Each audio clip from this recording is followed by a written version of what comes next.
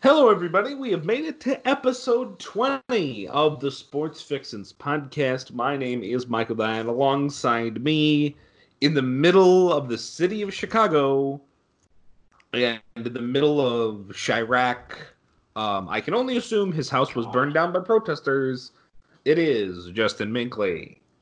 Bombs over Justin, Barrington. are you? Justin, are you still alive, my friend? I am very much alive. Oh, good. You haven't been consumed. You haven't been either killed by police or rioters? Well, I haven't been beaten by police. I haven't been swarmed by rioters or protesters. The Rona has yet to infect me, and the driller bot from the Decepticon army has yet to eat me. So I think I'm pretty good here. Let's see what else. Oh, has a federal agent stormed into your house and shot you in the face? Well, that's a really good question, Mike. I'm going to have to say no because I think the rest of my face is intact. Oh, okay. Which, by the way, federal agents in Portland. You know what that's called? That's called the Gestapo. Yeah, this is where the right-wing government decides we don't like you people and starts disappearing them, like what happened in Batista's Cuba. Pretty much, if you disappear, that's the end for you. America, freedom, secret murder police. Elections determined by electors and not the people. Yay! Quashing of free speech. Delayed elections because the president wants to stay in power. Is this Russia or America? I'm starting to think this is kind of what we thought was going to happen, but I'm starting to think, are we closer to right-wing India now? Well, maybe. I don't know. Do they have secret police shooting people for living on dirt? Yes. Oh, that's nice. Yeah. All right. Anyway, on the sports part of the Sports Fixins podcast, today, Justin Minkley and I will be going over a bevy of topics. Justin, believe it or not, has thoughts on the WNBA. He may be the only man in the world who does. Yeah, we're going to talk about that part, too. Well, there's only one of us in the word we there. Yeah. But there is an E in we. And me. What's the E for? Everyone needs to effing listen. Oh. We're also going to talk NBA. We'll mention the NHL and the NFL because, with the NBA and the NHL more specifically, well, the NBA will have a more than a moment because the bubble idea kind of isn't working. And also, with the NHL, I do want to mention, the NBA, I will do this too, of course. I do want to mention all the games that are starting, what you can watch over your weekend on sports. And also, we by that same token, we will talk about baseball as well, talk about what the Cubs and Sox have looked like through the early going, the Miami Marlins situation, what the rest of the baseball, not the year looks like, but what the short-term future of baseball looks like, what the Sox are doing, what the Cubs are doing, what the marquee matchups for the weekend are. And then also, we've got some NFL notes from Justin Minkley. And when he does that, I will mention college football as well. So I don't suppose we have an actual deep dive. We're putting baseball on last, if you want to call that our deep dive, but it's another show where we don't necessarily have one. We just kind of have a lot of things to talk about. Yeah. So let's get started with what definitely is in the deep dive. And I'm sorry, I'm just giving it hell. Minkley, WNBA. Yeah, there's a lot of stuff with the WNBA going on. First off, it's probably my favorite summer sport of all the summer sports that goes on. Okay. It is. It is. You can stop now. You can take off the cape. We get it. Is it really? It is to me. Oh my gosh. See, we're gonna have to talk about this. I really Oh, appreciate. we're gonna have to have a talk now. Yeah, we are. We are, Mike. I'm dragging your ass to the table, and we're having a conversation about this. So the WNBA season began. Wait. Stop. If you're gonna drag my ass to the table, my ass doesn't talk. That's okay. See, Gonna... that is perfectly okay. Look, you've been talking about NASCAR quite a bit, educating. Oh, 3 episodes. Yeah, okay, but this is the first episode we're talking about the WNBA. What's the problem with that? True. That's true. That's true. So, the WNBA season began this past week. A lot of the star players that are on a lot of these teams, obviously the big one that isn't probably going to be playing this season is Elena Delle Donne because of her Lyme disease condition. Her immune system is very susceptible to catching COVID. The Mystics will wind up paying her for the rest of the season, even though the league said absolutely not. Mike, funny thing to tell you. For $5, so. No, Mike. There's much more money than that. But, Mike, hilariously, the Chicago Sky met up with the Las Vegas Aces, who they lost to in the playoffs last year in the wild card game, similar to how baseball does their wild card game before the series start. Bill Laimbeer was the coach of the Aces, still is, and they played the serious theme before the Aces choked away their final 2 possessions. So I thought you'd find that funny. Yes, I do. So the Sky are 2-0 as of this podcast recording. They stomped the daylights out of the LA Sparks, who I just don't like.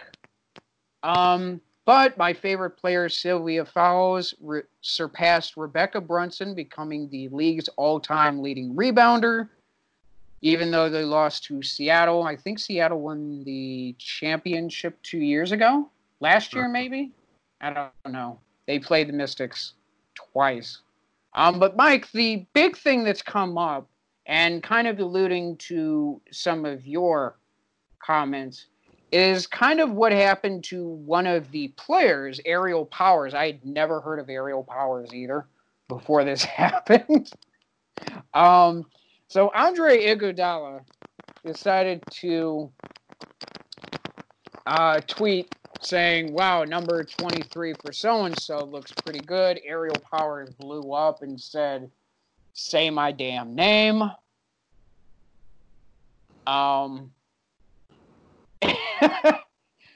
Put some respect on me. Yada, yada, yada. To which Andre didn't want to add her back and said, no manners, 4 dots. And I guess this was very eye-opening. To a lot of people, I guess there's a lot of sexist things that people say about the WNBA constantly, and we'll get into that too. But I think what really surprised me was she and multiple people dove into Andre Iguodala's life, personal life, and there were some things that Iggy has said that didn't come off as well. And then George Karl said that Andre Iguodala was probably the mole that was giving the Golden State Warriors tips on how to beat them during the 2012 season.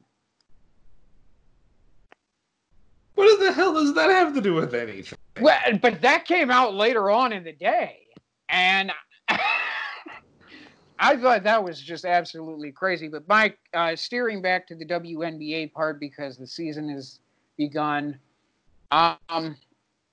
Even when it came to Sylvia Fowles setting the record for having the WNBA record in rebounding, men altogether just cannot say positive things about the WNBA without dragging something that they don't like or things that don't really fit the topic.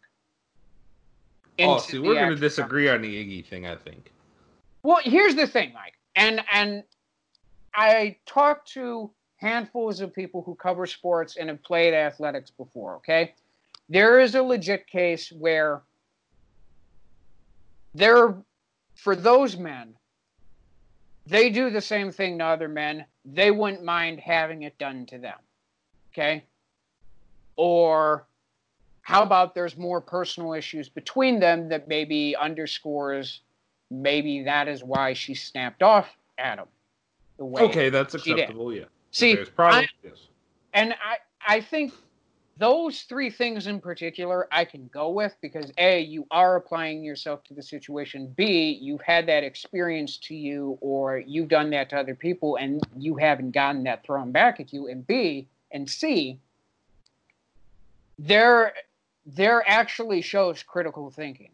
I'm talking about the people who actually took this damn thing and ran off with blatant sexism and said, why the hell would she do this? And then went into more stuff about the WNBA where it's like that does not apply to the situation.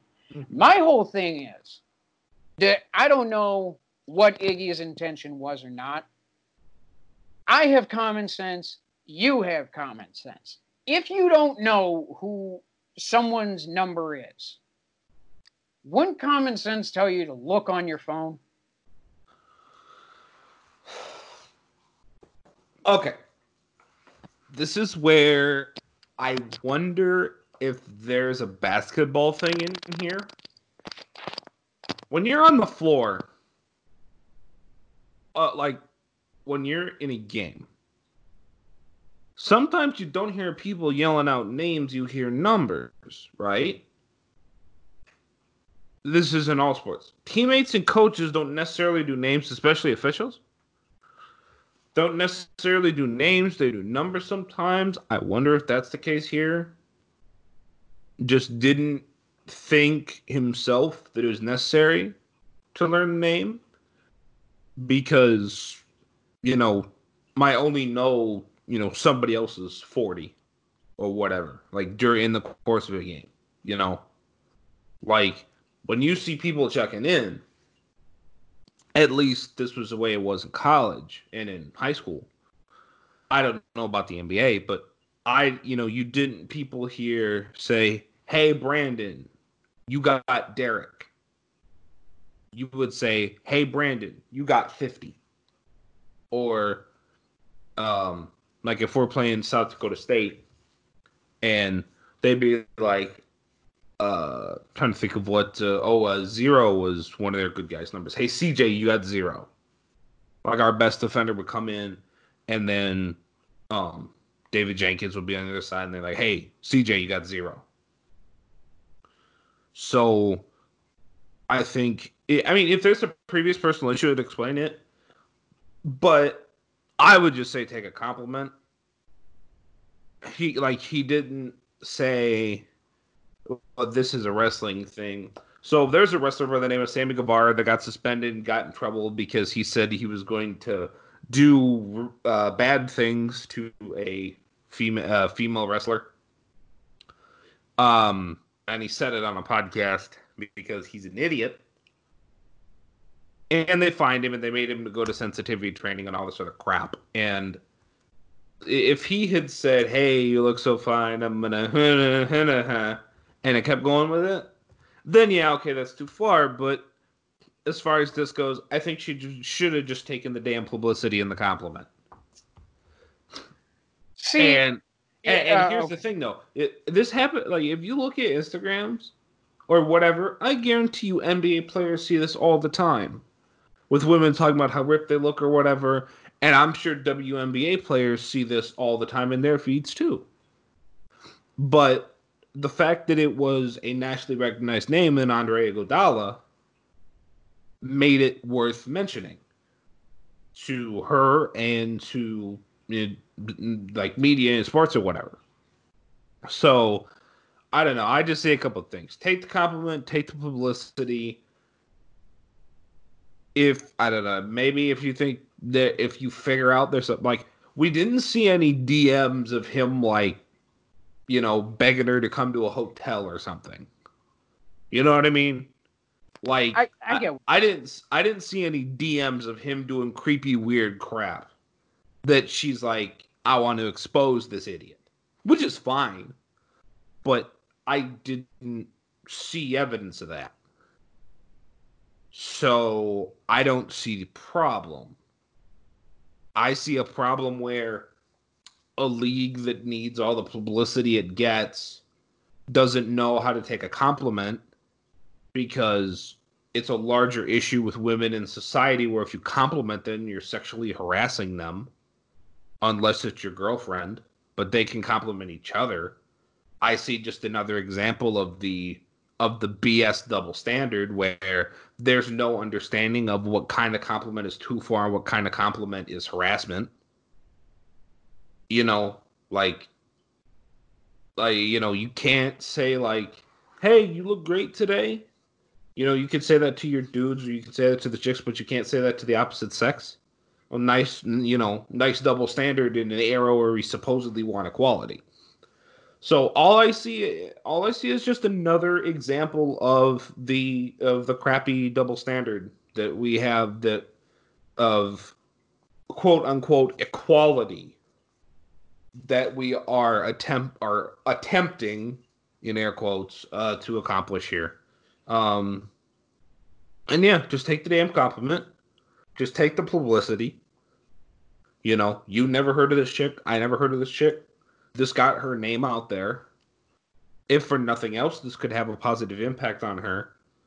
And instead, at least to me, she just looks, I don't want to say whiny because there could be other reasons, but, with not saying this guy, it'd be different if she was like, when I was 21, Iggy grabbed me in a bag, I don't know how old she is, but let's say she's like, when I was 18 and I was at a AAU tournament, Iggy grabbed me the wrong way. And he's like continuing harassment. Like, that's totally different, then Iggy should be punished for that. But she didn't say that. All she did was, at least to me, all it looks like she did was just not know how the hell to take a compliment. So take the damn compliment, take the damn publicity, because saying you look good or whatever is a compliment. It's not harassment. You can get to a point where it is, sure. I can absolutely believe that, but that's like saying you're good at basketball. Stop harassing me. And I'm not saying she said it was harassment. Like, that's like some of the visceral reaction there, right? And like respect on my name or whatever. He's trying to put respect on your name by mentioning you. Like, literally. Like the people that see that are big Iggy fans or national fans or whatever are going to Google who you are. So yeah, he's should he have looked up your name? Yeah, might be a basketball culture thing to not for the reasons I just stated. Could be that I'm wrong. That's fine too. But yeah, man, I don't know. I disagree with the screw Iggy crowd on this. All right, here's going to be like my multi-layered take on this. Okay. So here's where I'm going to start off with, because I feel like this actually has a much bigger issue on a few levels. And this is where like a lot of the men especially, like, they don't get it. So the thing is, I'm going to start off with the whole celebrity thing as a whole and say Andre Iguodala has working brain cells. I'm assuming, because if you make millions of dollars, one would assume that if you wanted to know something, you could look it up on the internet. This isn't like a slam at him. I'm saying there are people who really have gone out of their way doing backflips for Iggy, saying, oh, he doesn't know who this is. The man is a multimillionaire. If he wants to know something, he's going to look it up. So the whole coddling with him on this has to be thrown out the window. And this has to be applied to the rest of the celebrity culture as well. I'm sick and tired of, Mike, the celebrity culture is basically a bunch of idiots who are given a platform to speak to the rest of the people. And we've already seen during these riots and the looting and the protests, celebrities don't feel like when the spotlight's on them, and this includes our current president, if the spotlight's not on them for some reason, they have an issue with it and have to act out. I'm not saying, now, in everything I said, I'm not saying Iggy's looking for attention. What I'm saying is, the way Iggy goes about this has only happened because people have enabled this for as long as they have. The second thing I'm going to say is, this is the first time we've mentioned the WNBA on the show. Yeah. It's for this very reason. And that really is a slap in the face to a lot of the players. I mean, Sabrina Ionescu played her second career game with the New York Liberty, dropped 31 points in a loss to the Dallas Wings this past Wednesday, 21 of which she had in the first half. No one's going to mention that. Not because they either don't watch or they don't care, but because the main thing, yet again, has to come down to men, women, and sports. And it's exhausting. Because No. I'm not done yet, Mike. All right. Because I let you speak, and I'm not done. All right. Because the issue with this then turns into that we spend more time on this actual issue than we do on the game. Obviously, we had no idea who Aerial Powers is. I didn't know, and I watched the damn game. But she too is a champion. Like, she won her title with the Mystics, and I feel like her voice has some validity behind it, because this isn't some no-name player. It's, if you watch the game intently or you want to get involved with the game, just do that and make that genuine. Because what it then turns into is, we have this discussion, we label the WNBA and the players as bitter, and we ignore the rest of the talent. Like, I just said, we had someone who set the rebound record in the WNBA, a longtime player that played for the Chicago Sky. That was touched on for a bit, but this is the main talking point. And again, this feeds into, maybe we don't know the whole history. Maybe this could have been handled better on both sides. But the fact is, this type of topic has run down for so long that when the WNBA is brought up, it's going to be like, roll your eyes, oh shit, the cancel culture's out here again. And we skip over the actual talent and who does really well.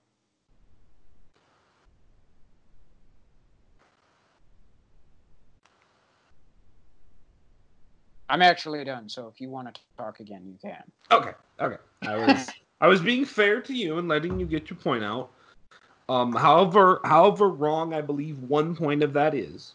Like I said, should he have Googled the damn thing? Probably. Could wind up being a basketball thing, as an example I gave. As I gave an example, could be short-sighted. I don't know. We'll see. But could be wrong, could be right. I still think it's a compliment, and in society as a whole, we should learn how to bleep and take one. You want to know why people don't talk about games? Just to make it, well, we don't talk about it because I don't watch it. If you watch it and you want to talk about it, that's cool.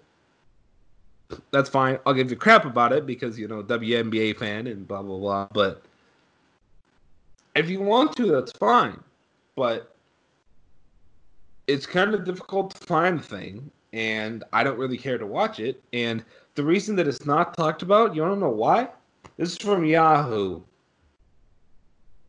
ESPN's viewership of WNBA up 63% over 2019. The average game viewership last year was 401,000 people. The peak during the Sparks and Mercury. The peak during Sparks and Mercury on Saturday was 620,000 people. If I'm reading this article correctly, There's also one hell of a lot less sports on right now, and the Chicago Sky game, the Aces over the Sky, averaged 433,000. The finish of the game peaked at 646. That was a real close game that came down to the wire. So they are throwing some on ABC and ESPN, but there's also about half the sports that ought to be going on right now. So good for the WNBA. I mean, bad for them playing, but good for because you actually have a window and an opportunity to get in some extra viewership and get in some extra eyeballs and get in to make some extra fans. And you're probably the one major sports league that actually needs this so you don't die. So I don't mind you playing as much because I think you need to, and also you're trying to get more eyeballs. Nice job. Smart marketing. I don't know about ethics, but as far as marketing and business sense goes, it's smart. The NBA was the. This is an article from Hollywood Reporter. The NBA was in a downturn last year because ESPN was at 1.5 million viewers, which is down 16%. TNT was down 16% to 1.3. NBA TV was up a little bit. Cord cutting issues. Regional affiliations were off by about 7%. So in Chicago, it's pretty easy to assume about 2 million people watch a Bulls game. The absolutely perfect, the best ever for a WNBA game in Chicago, at least if I'm understanding how this Yahoo article is putting this, is at the very end of a game they had 640,000 eyeballs. You know why ESPN doesn't talk about this? And they leave it to ESPNW? Because no one watches the damn thing. Is there talent there? Yeah. Is there as much talent as the NBA? Hell no. Is it anywhere near as good as the NBA? No. Would top flight men's college teams beat them? Yes. Easy and by one hell of a lot. It's not as good at basketball. Like, you have your outliers, like these Leslies, your Ionescu's, your Deladons, guy that played for the Candace Parker. You have your people, Griner even. You have your people who have immense talent, but those are not. Ionescu is clearly drawing eyes because the game that she played in was the highest rated game of the weekend. So here you have a case of talent drawing eyeballs, but it's never going to draw like the NBA does. And that's why they go play in Russia for $3 million. If they had the fan base the NBA does, then they wouldn't need to go play in Russia for millions of dollars. They could play here. But they only play here for $100,000 because they don't draw. And I'm not saying it's their fault they don't draw. You could put that on the media, you could put that on, the fans, whatever. But what I reject is the idea that it's just automatically hating on women and it's sexism. Let's go look at the basketball. It is lower scoring. It is not as good. It's not as pretty in the basketball sense. Like, let's face it. What's one of the highest rated things in the NBA in the calendar? The dunk contest. People like those. It's like baseball with no homers. You don't have people that can pull up from half. So you have the 3 points that pull up from half like Curry, right? Some people find that fun. But then you have the guys who can really thunk it really hard, like Lob City. Lob City was real popular in LA. They were a fringe playoff team. They're not fringe. They were a mid-playoff team, weren't going to win anything. But when it came time for the All NBA team, they were like, well, I mean, Blake Griffin was in Lob City. Lob City didn't win anything. But it's popular. It was fun. You don't have anywhere near the same kind of fun value in the WNBA. There's people who are never going to watch it. And honestly, I don't think that there's as many of those people that are just against women's athletics as you think. Or not as you think. I mean like the average person who's like, WNBA is underwatched or whatever. Like I spent nearly every year of my high school career until the last one doing public address and getting to know the players on our high school women's basketball team. And in our particular school, I thought they could have beaten the men's team because our men's team was trash. And at Western, now it was an injury shortened year due to my broken foot, but I spent a year with the women's team. I spent 3 years with the volleyball team. And that volleyball team was probably my favorite group. Because they're in a very approachable position, and I really liked their head coach, and he was like, hey, we'll take the media appearances we can get. And the players could actually talk and were pretty smart. So I love the hell out of that team. I wish they won more. That was one of my favorite teams, and Mackenzie Steckler was probably my favorite athlete from college at Western. Now, that list isn't exactly that damn long, but Kobe Webster is one hell of a talented point guard. The flying fortress of defense, Brandon Gilbeck, is there. There's a women's team there that went to the NCAA tournament with some damn good talent on it. Like Emily Clemens is a fantastic player. Their coach, JD's great. He's a great media coach, except when they lose. But Oh, you mean JD Gravina? Yeah. The guy that said the coronavirus is a hoax? He never said it was a hoax. Or said, like, the whole mask thing was unnecessary? Yeah, he thought it was unnecessary at the beginning, but I think he changed his attitude. I got to check and see if that's the case. Yeah, he did. I follow him on Twitter. Okay. But no, I love Gravina. Minus losses, because then he won't talk to you. Because Western has that cowardly vibe to him, where they can't answer the damn questions after losses too. God, I hate those people. But, I was around, and this could be like saying I have a black friend, but I was around, and, I mean, mainly how many guys went out for volleyball that was willing.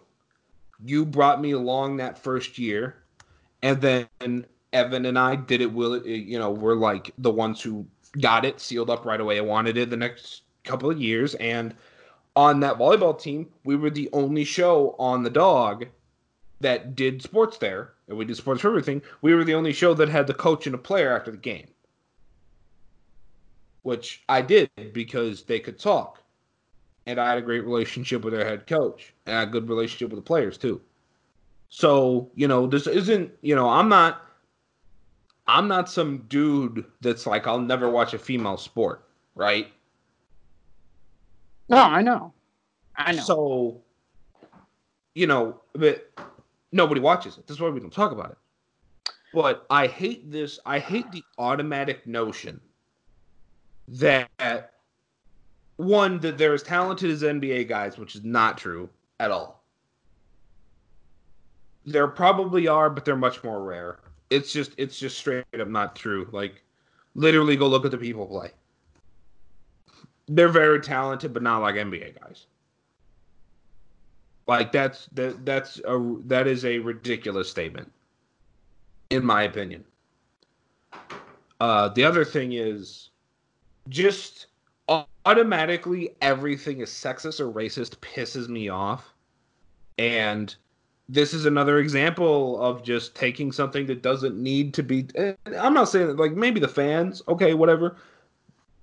But as far as Iggy and the, I forget what you said that gal's name was because I'm so deep in thought. So I Aerial apologize. Powers. Powers, there you go. Thank you.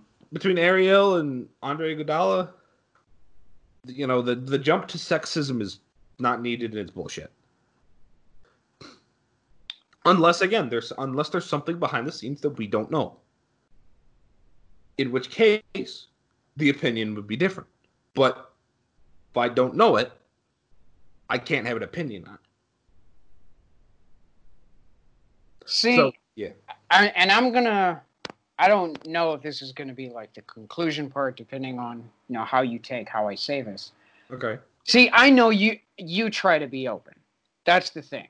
And your opinions and everything like is different from a lot of other men's opinions on a lot of things. Mm-hmm. But there are some things like that can be pointed out that make what some of you say wrong. So, for example, the whole thing about the WNBA not being popular, right? Yeah. And I think that's a very good case because you talked about the viewership, the ratings. Um, what I have a problem with is when you ask the question, why isn't it that popular? And I think part of this goes into how media portrays it. So again, this feeds into how I talked about with celebrity culture and how the Iggy side is presented. Even though, like we said, he probably could have looked it up on his own. And everything could have, been that way. But I think knowing, and this was when I took Sean Ingracia's class on sports and statistics, and the amount of coverage that there is towards women in sports. Now, maybe it's gone up since I took it in 2015, but I bet you it hasn't gone up by much. I mean, what are the main things with women's athletics we think about? It's usually during the Olympic stage period, and Yeah. or the women's national soccer team, and that's about it. It fades away for like three to 4 years up until the time that it comes on, and we don't really think about it. And I think to myself, there are other sports. I mean, think about it this way, Mike. ESPN has done more coverage with NASCAR, and they brought in Korean baseball when, like, I think during April, late March-ish. Yeah, when America wasn't playing any sports, yeah. Yeah. And I think ESPN did a great job handling that because it was like, no one in the U.S. is going to be watching Korean baseball. However, because of the situation, it's good to bring this aspect on. And what I don't get is, Mike, if that's the case and no one talks about it, this is kind of the same narrative as having a third party in this country running for president. You need to get the publicity to get to that platform, right? But in order to do that, you need a certain part of the population to give you that support. It's a double entendre. And what it shows is if you don't have one, you're not going to have either. And I find that to be quite unfair because, okay, ESPN2 or ESPNW can show some of these games or whatnot. But when it comes to something like a handful of hours of airing reruns on ESPN late at night, or what was it? They had like 6 hours of draft coverage or something. Or Adam Schefter says on the day that women's basketball comes out or is about to like resume and the other male sports are coming back, he says real sports are coming back.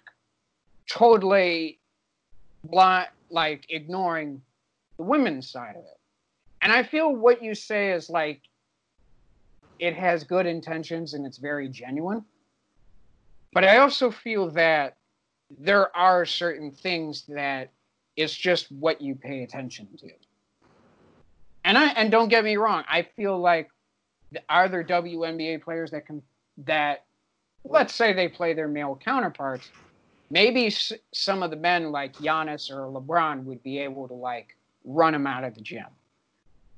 But I'm very interested in this type of mindset, especially when NBA players have seen these girls play and say, yeah, they can run a lot of our guys out of the gym. And I'm not talking about players like Candace Parker or Elena Delle Donne. I'm thinking more like Epiphany Prince or Kalia Copper, running out maybe guys like Jamal Crawford or, Mike Dunleavy.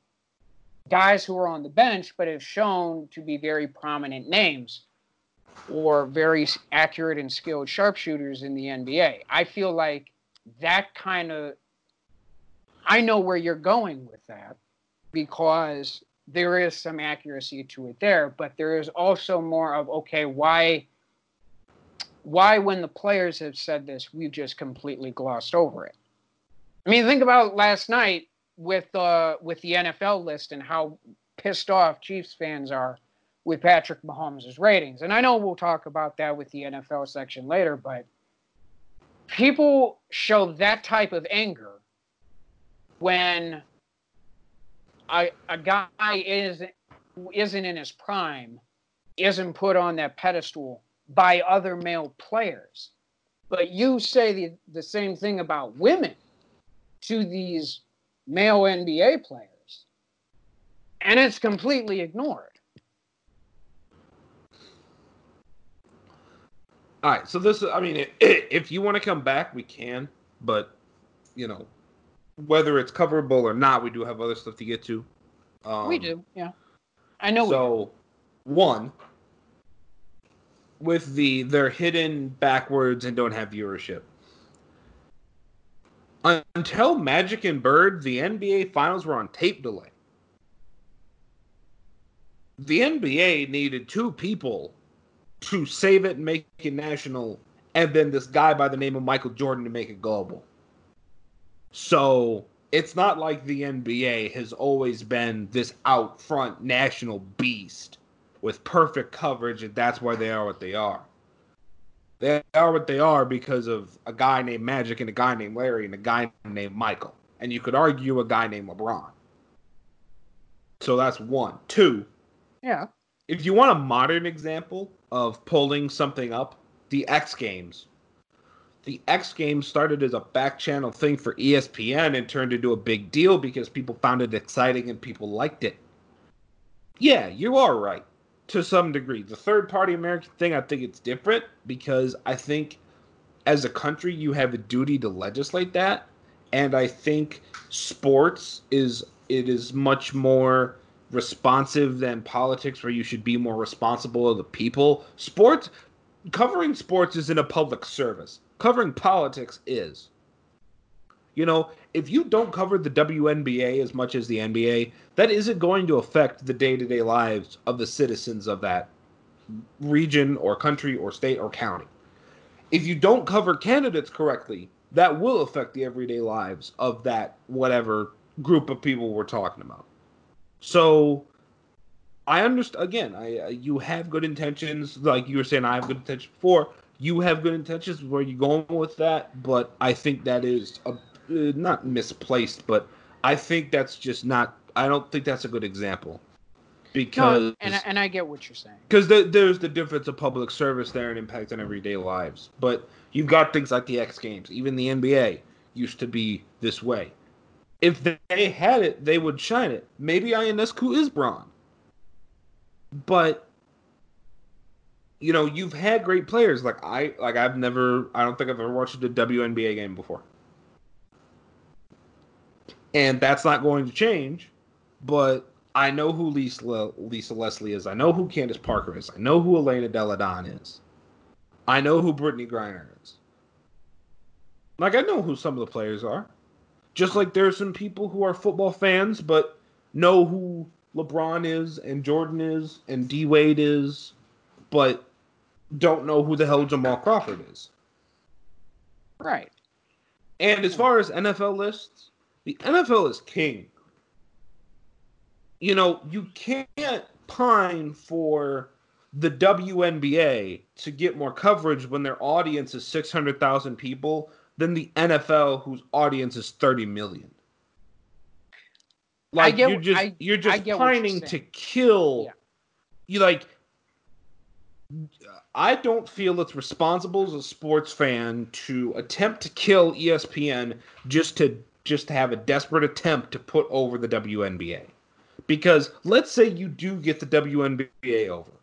Let's say you give the WNBA all the coverage in the world. Their numbers are still not going to be the NBA's numbers, and who the hell are you going to benefit? You're going to benefit the WNBA, right? You're not going to benefit sports media. You're not going to. I don't think you help sports at all. You're just going to kill stations and networks, and you're going to hurt sports just to put one thing over. Like NASCAR got coverage because Kyle Larson said something dumb, and because it is locally popular in one sect of the country with a cult following. NASCAR doesn't get everyday coverage. They've got rights to the races, just like they've got rights to the WNBA, so they cover it. But NASCAR don't get a lot of coverage. Auto racing in general is much more popular in America than the WNBA is, and it don't get respect. ESPN only airs any kind of coverage of the Formula One Grand Prix weekends. They air practices on back channels on ESPN2. They throw qualifying in the race on ESPN, and then they cut off halfway through the podium ceremony, which you know to the normal person doesn't sound bad, but that would be like cutting off LeBron in the middle of his post-game interview and saying, "All right, tune back in next week." Well, it's live sports. What the hell are you doing? No, and I think this is a great point to talk about something else, Michael, which we've kind of avoided because obviously I don't want to say avoided, but it hasn't really come up because of the pandemic and everything. Mm-hmm. I think one of the big factors is if the WNBA played during football season, basketball season, hockey season, it wouldn't exist.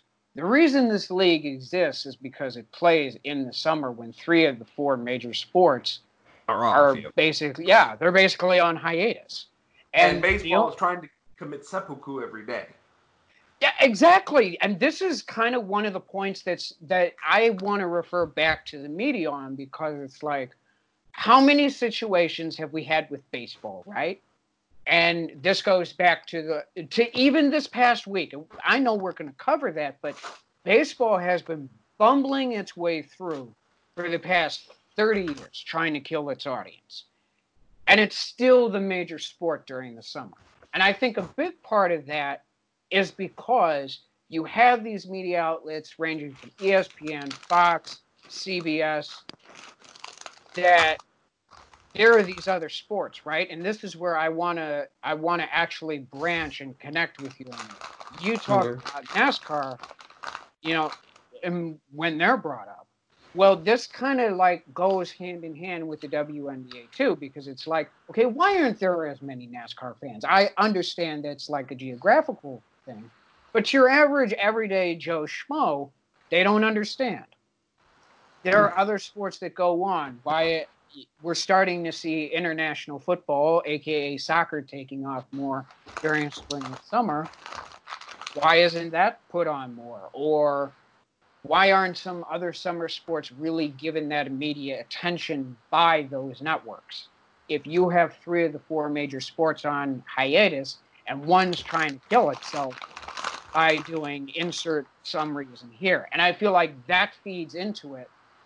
And some of what you brought up, now I understand some of what you brought up is like really accurate, especially with like the NBA. It took decades to grow. They were bankrupt to one point. They needed 5 players to really take off to where they are today. I get it. And the money jumped too. And what people said about basketball, maybe going back to the 70s, it's like, oh, this is for people with different orientation, or, this is for Nancy boys who don't have muscle or anything like that. I feel like that's very valid.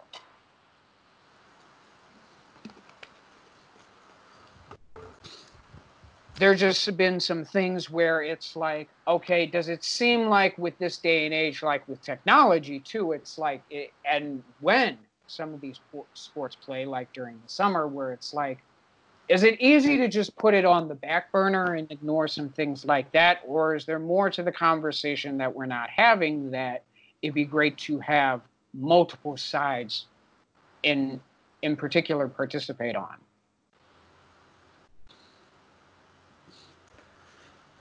But again, I just come back to like Mick Lee, you and I could talk about the finer points.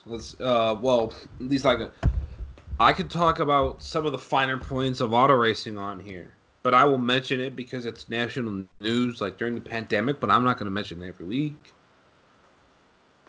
Like I'm trying to think of something else. Oh, I can mention some of the finer points of gaming and esports, which is starting to blow up in America. The League of Legends final was the most watched thing in the entire world all of last year. Like, literally, the League of Legends final was the most watched sporting event in the entire country. In the entire world last year. Watched more than the Champions League final across Europe, other national European leagues, all that crap.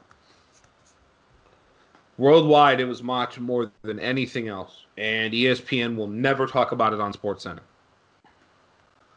Why? Who knows? But there's no sexism there. Mostly all guys doing it. So, again, I don't think the sexism tone is valid in it. That's just how I feel about it. If you want to gripe and say they don't get enough coverage, I'll point to the viewership numbers and say, well, media lives off of it. So, if you want to walk your media off the plank, go ahead. But, I think ESPN's doing a good enough job of that themselves with their damn rights deals. And the bubble is already going to burst on the television contracts very soon. It is. We're already going to be in trouble sports-wise and sports media-wise, so I don't want to be desperate to try and push a sport that people don't really care about. I don't want to try and push it, for no reason. Like, how about this? I'm going to put this the best way that I can, and then we can use this to trans to the NBA because we spent like 40 minutes on this already. Listen. In NASCAR, the Franz family is widely regarded among the fans as being a bunch of idiots. At least now. Because they made stage races, they divided the races into stages. They basically they're doing their damnedest to kill their sport. NASCAR doesn't have all the fans in the world. They don't have the national following. But you know what NASCAR does have? An impassioned fan base that has kept their pockets full for years. The guys that will go sit in an RV trailer and go watch a NASCAR race. Now, as far as like the racist dudes, them guys can just go the hell away. NASCAR don't need you. There's plenty of us that aren't racist garbage. We don't need you in NASCAR. Go away and die. Whatever. But right.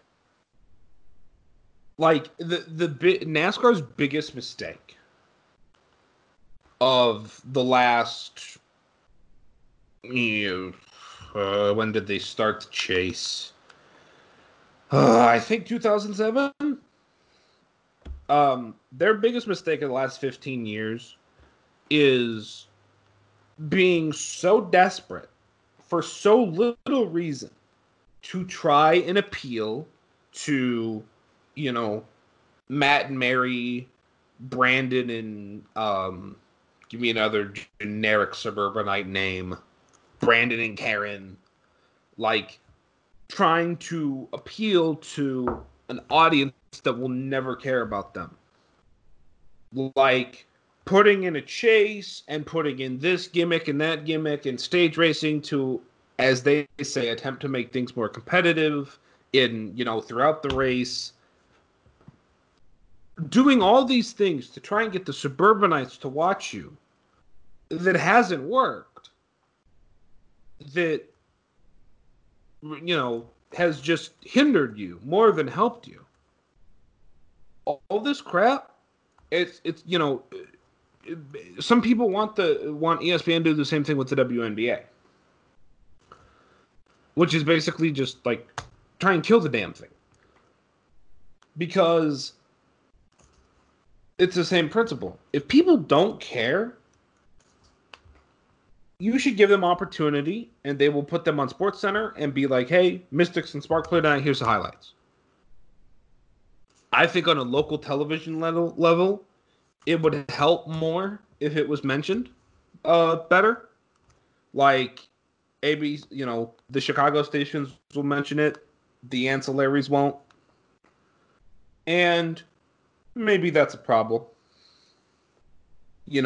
If you want to say local media should mention it more, I'm more on board with you on that. But with the national media thing, why do you want them? Like, why do you want to NASCAR them?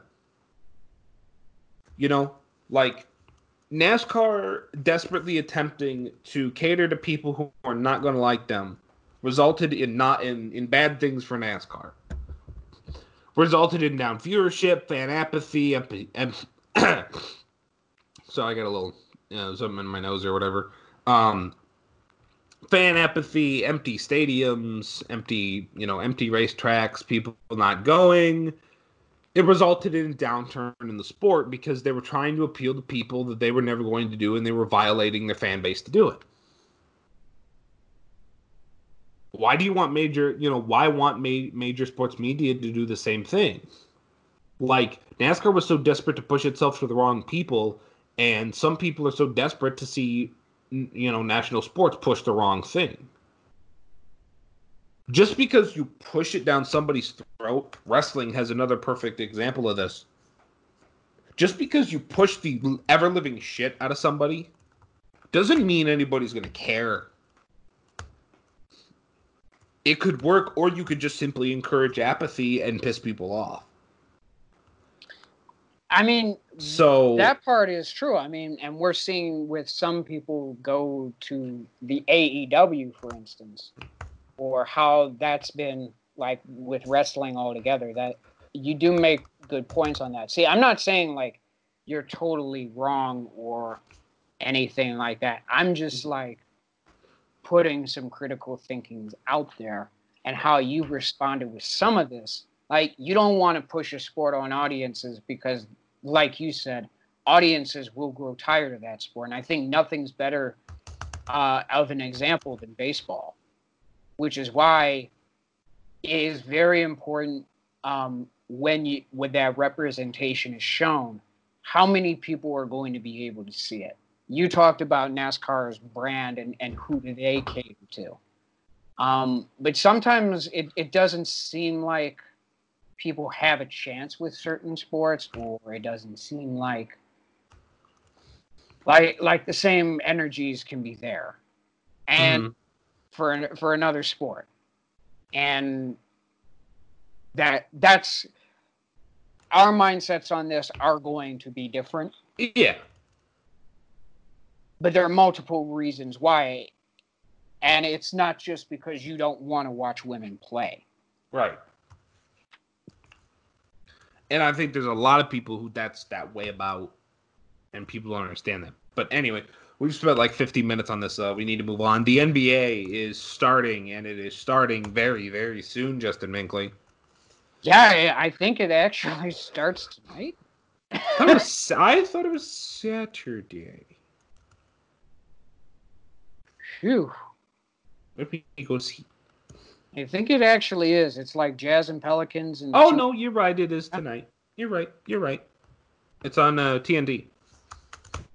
So, obviously, right away, first big one to watch is Clippers-Lakers. 8 o'clock tonight, 9 o'clock Eastern on TNT. Playoff LeBron, playoff Kawhi. See how it looks.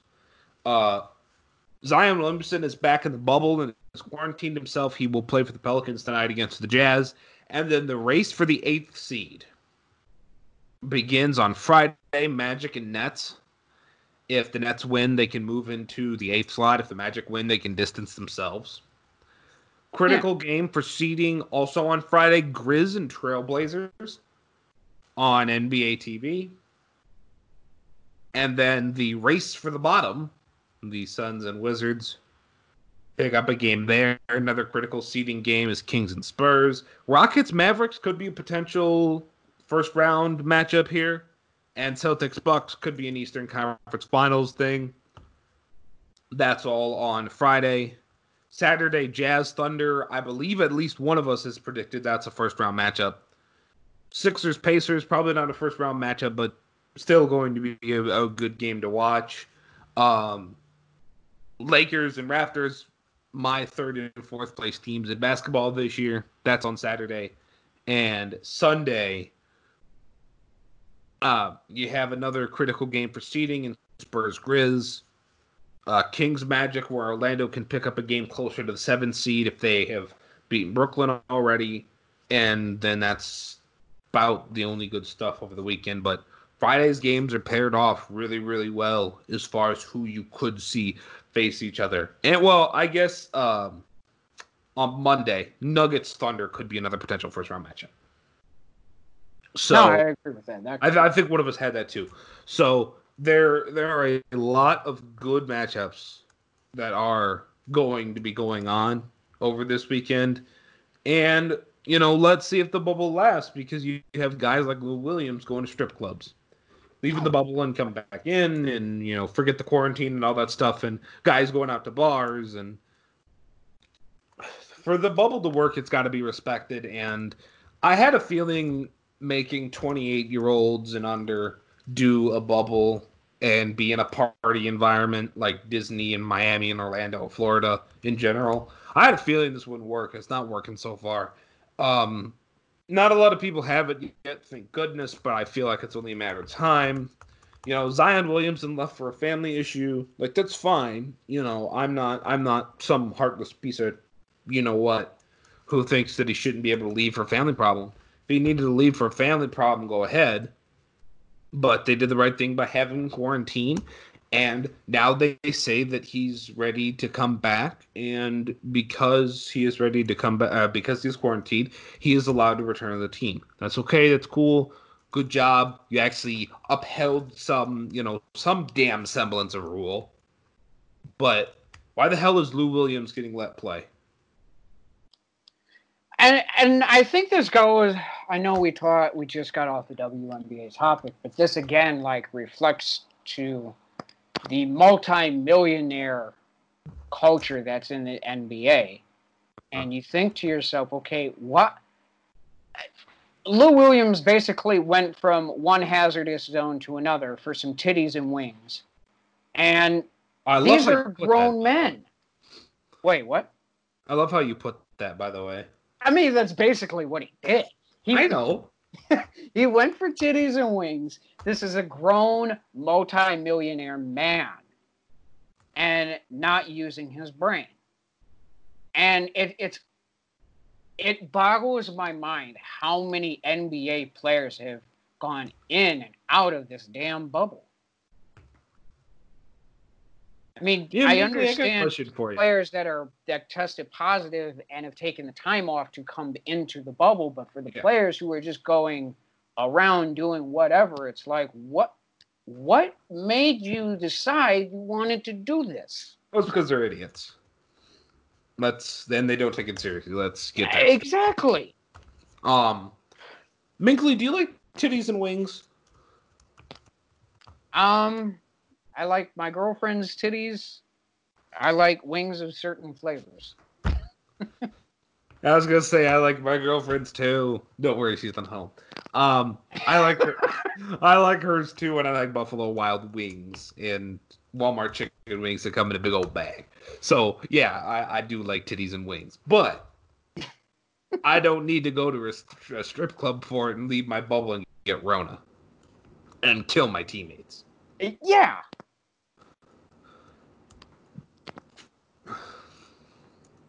But I just really hope this bubble thing holds up, because what you Well, the don't bubble want is isn't someone holding up. like, It's just if they get corona or not. yeah. I mean, I really hope someone like Jabari Parker doesn't, go outside, catch the Rona, like, buying Taco Bell or something.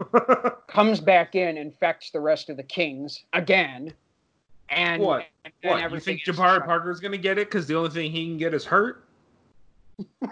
Well, he's actually gotten it because the idiot didn't wear a mask and played tennis in Chicago, and then went God knows where after.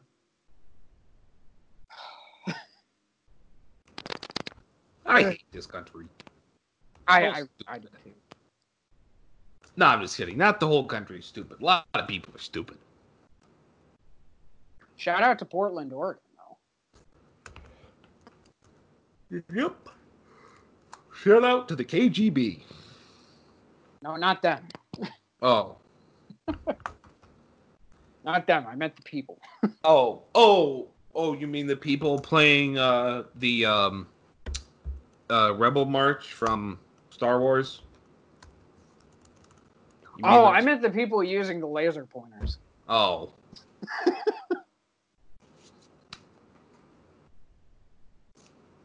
But yeah, no. Sorry about the yawn. Yeah, look, in the NBA, when you have people leaving the bubble like this, it's not going to help you. It doesn't help you as a league. It doesn't help your cause. It doesn't. It literally helps nothing except to prove people right that you can't control yourselves. And then the Andre Iguodala things happen, and it's not a compliment. It's a harassment or whatever, and because they don't know what the hell they don't know how the hell to control themselves because they have to go to strip clubs and all this other crap. And I'm sure the strippers. How do you say strip club workers in a PC way in 2020? Is it still just strippers? I guess. I don't know. I'm sure they appreciate the extra funds during what can't be a good time for strippers or sex workers in general. That is true. But at the same time, we're trying to keep the integrity of sport and not kill people. So I'll take the not killing people part. But hey, this is the same thing where Kyrie Irving thinks he's God and believes in flat Earth. So I suppose, But that's why you have a governing body like the NBA that actually does something. Oh, wait. About that. Because if you're the NBA, I know Lou Will is on the Clippers and nobody wants to see the goddamn Lakers win. And Lou Will be an important part of that with exposing the Lakers bench. But if you're the NBA and you've got pictures of Lou Williams out, you go, hey, moron, what the hell are you doing? Like, what the holy hell are you doing? Get your ass sat down and shut up. Go home. Yeah. Like, you don't want to be in this bubble so bad. Get your ass out of here. Leave. And then the Clippers are like, what the hell? It's like, well, sorry again. Well, don't tell your dumb shit players. And yeah, this is a cussing edition of the Sports Fixins today. Don't tell your dumb shit players to go out and violate quarantine and try and kill everyone else.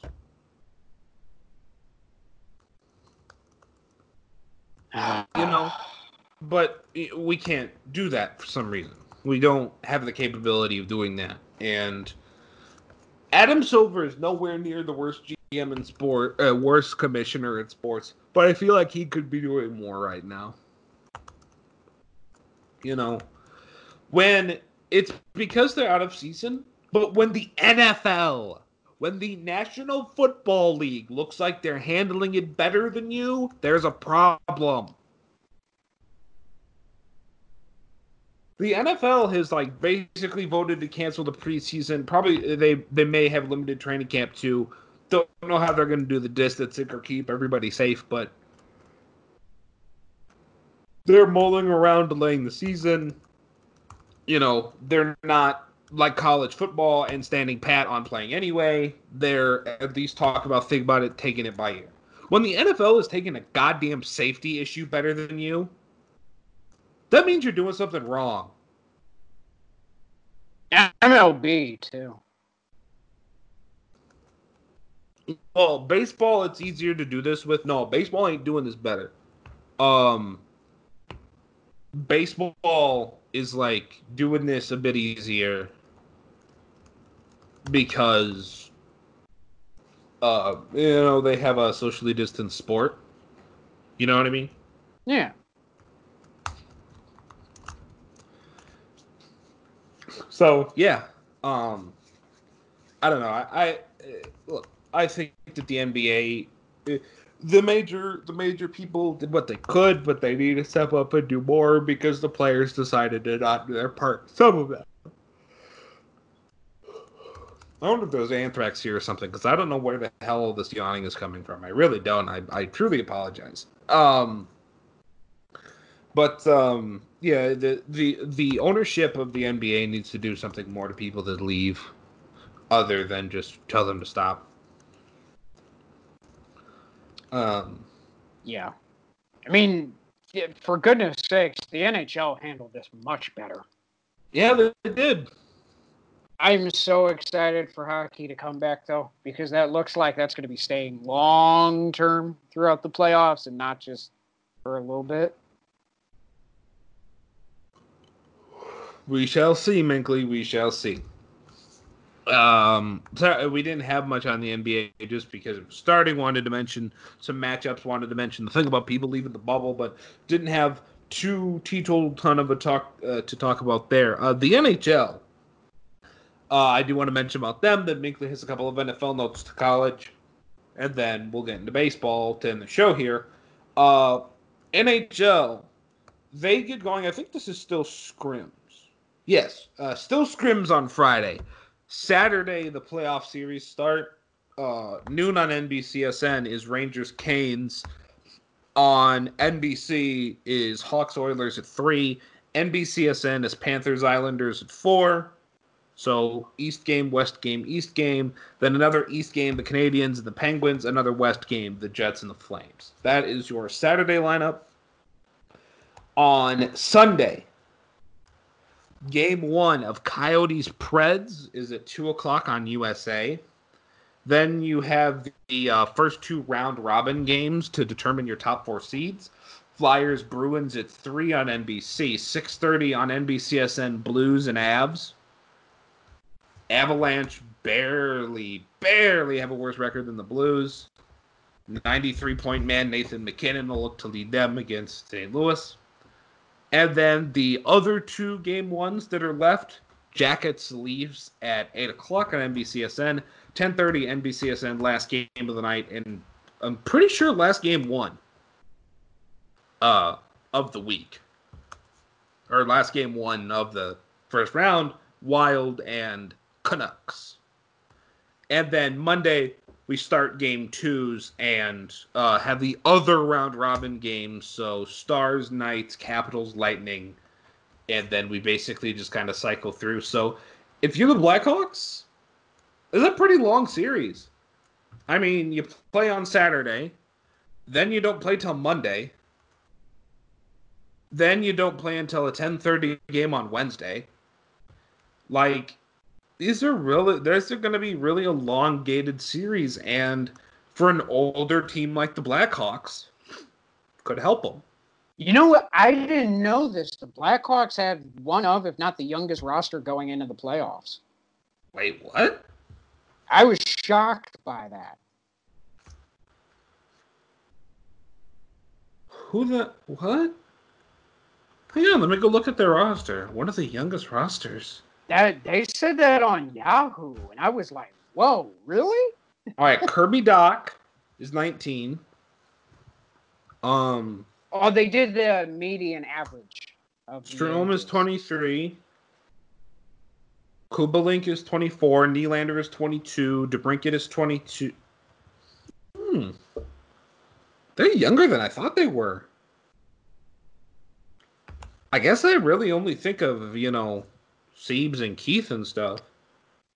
Yeah, I mean, like, with the core that they have, that's probably why it shocks us.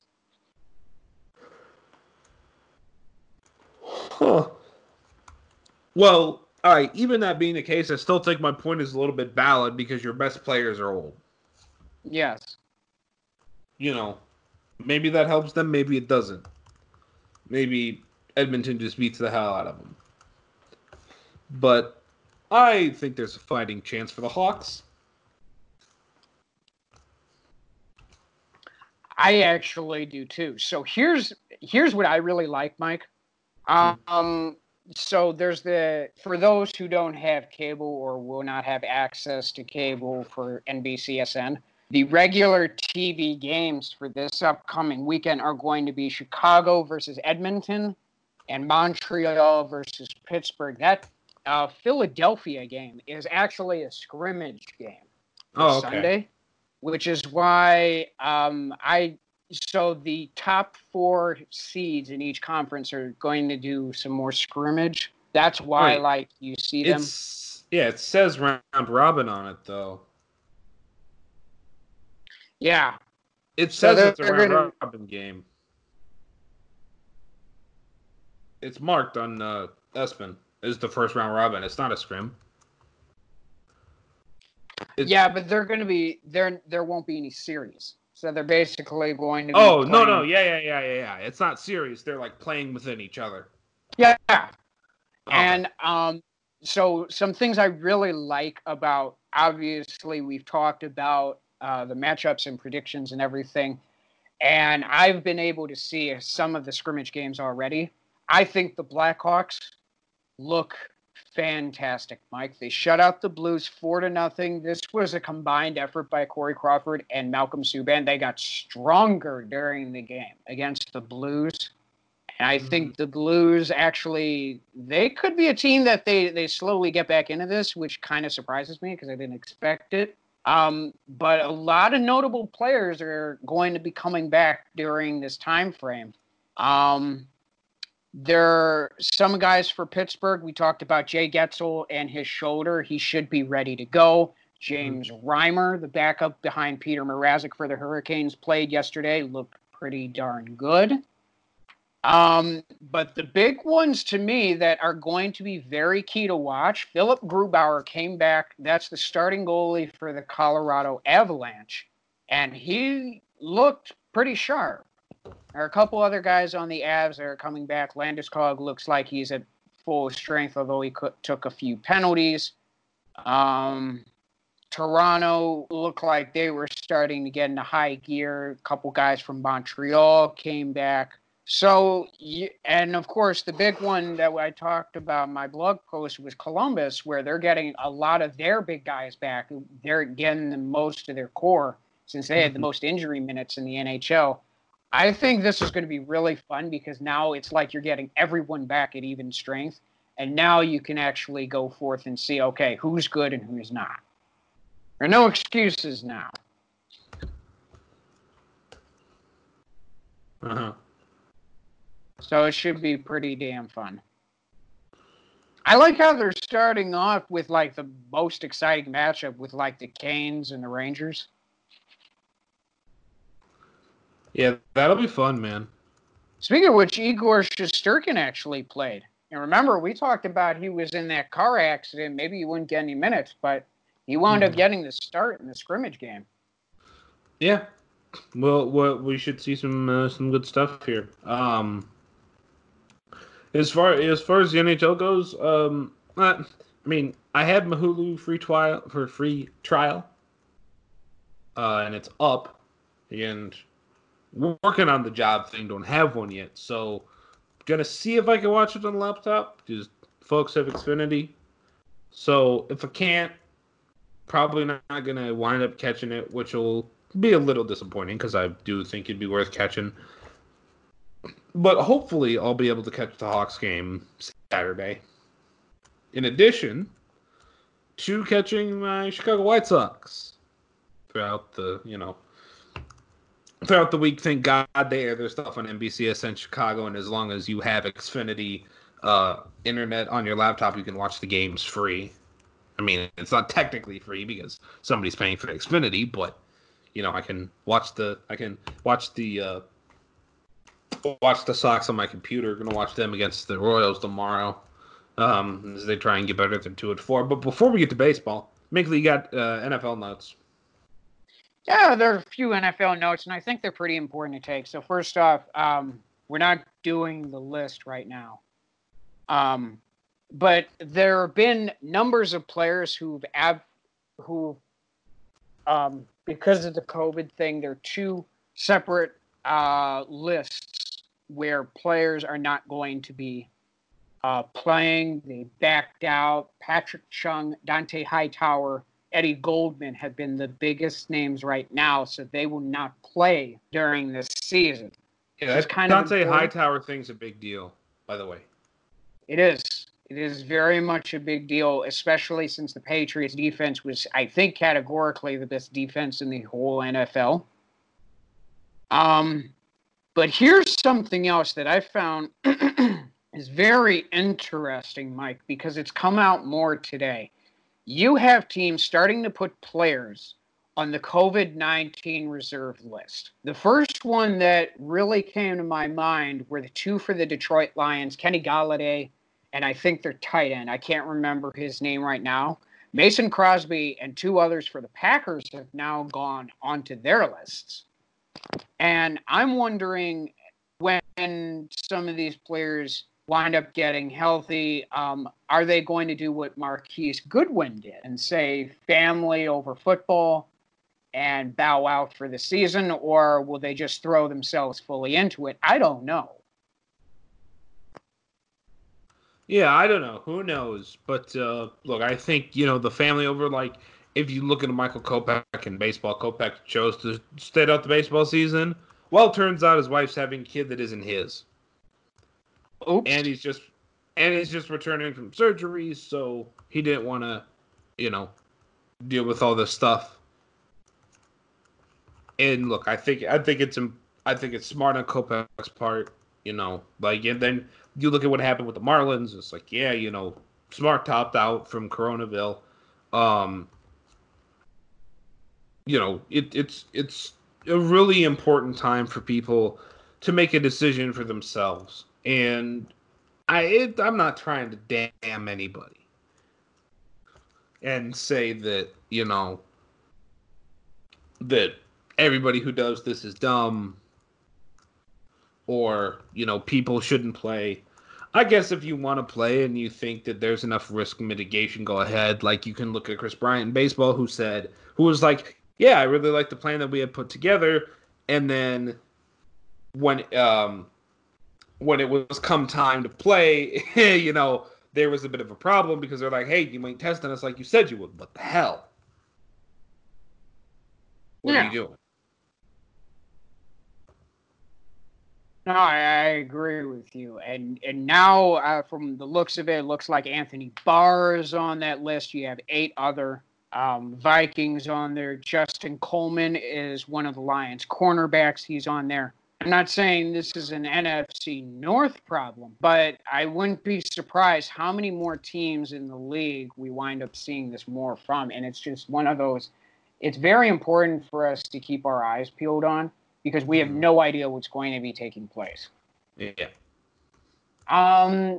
So a couple transactions happened during our last podcast. We're gonna go. You must be really happy about one of these, by the way. Oh, I am, and we'll get to that. But I think you're happy about one too. Adam Shaheen from the Bears got traded to the Miami Dolphins for a 6th-round pick in 2021. I know you were adamant about this man getting his ass kicked out of Chicago / Cook County / the whole state of Illinois. So congratulations, Mike. You got a wish answered. Thank you. It is a wonderful, wonderful wish that has been answered for me. That is Adam Shaheen getting his bum ass the hell out of Chicago. I can't remember whether this was from somebody at 670 Score, whether this was one of the guys that covers the Bears, but there was somebody on Twitter that put this so well and said, "Wait, someone traded for Adam Shaheen?" Yeah. Miami? What the hell are you doing? You traded for a guy who can't catch, can't block. What are a tight end's two duties? Block and catch. Well, he can't do either of those. And he couldn't do them in college. So, one, who knows why the hell they got drafted in the first place? Two, they should be lucky that they got for him what they did. Three, God, I hate Ryan Pace. I agree with you. Speaking of which, he believes that Bears ownership is fully confident in him. We'll see how that goes going forward. Oh no, I believe that. They're not that smart. Oh my God. What? Yeah, I agree with you. Maybe. How about this? But John Lynch but was. she's 1,000. Oh, geez. John Lynch was extended by the Niners, and he also restructured Raheem Mostert's contract. So, and I'll get to the other team. The Niners and this other team in the NFC West will have a very, very, very hard offseason after this one, with the number of free agencies that they have opening up. And that other team would be the Seattle Seahawks. Mike, I guess the new trend, and I'm not lying, I said this to a handful of people, including my mom, watch for more all-pro caliber players to call ownership and their GMs and coaches crackers and be dealt to the team of their own choosing. Uh-huh. Antonio Brown set the mark with the Raiders going to the Pats. Well, it looks like, well, he didn't really call, okay, this guy didn't really call them crackers, but the Jets' Jamal Adams wound up being traded. This was, I think, mid to late afternoon Sunday to the Seattle Seahawks. The Jets gave up Jamal and I want to say 4th to 6th mid-round pick in 2021. They received strong safety Bradley McDougald. I will miss Bradley very much.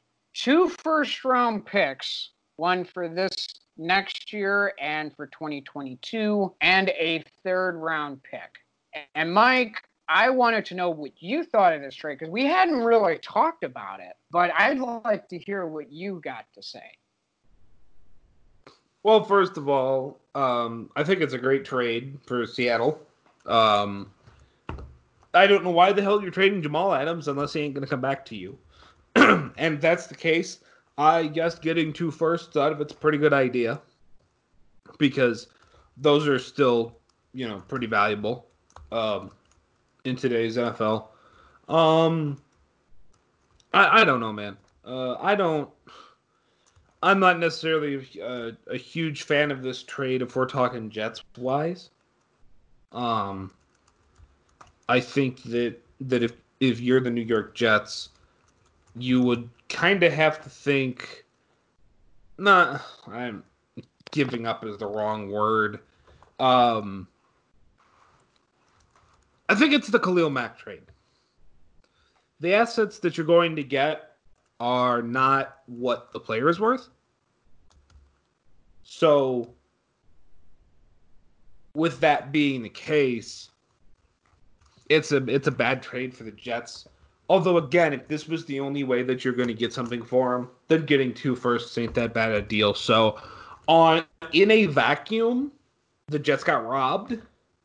In what might be reality, it was a good trade. It's this one could be somewhat like I always use this example. It's one of my favorite examples. Aroldis Chapman to the Cubs for Gleyber Torres and others. If the Cubs don't win a Super Bowl and Aroldis Chapman doesn't play a big part, that is one of the worst trades in the history of baseball.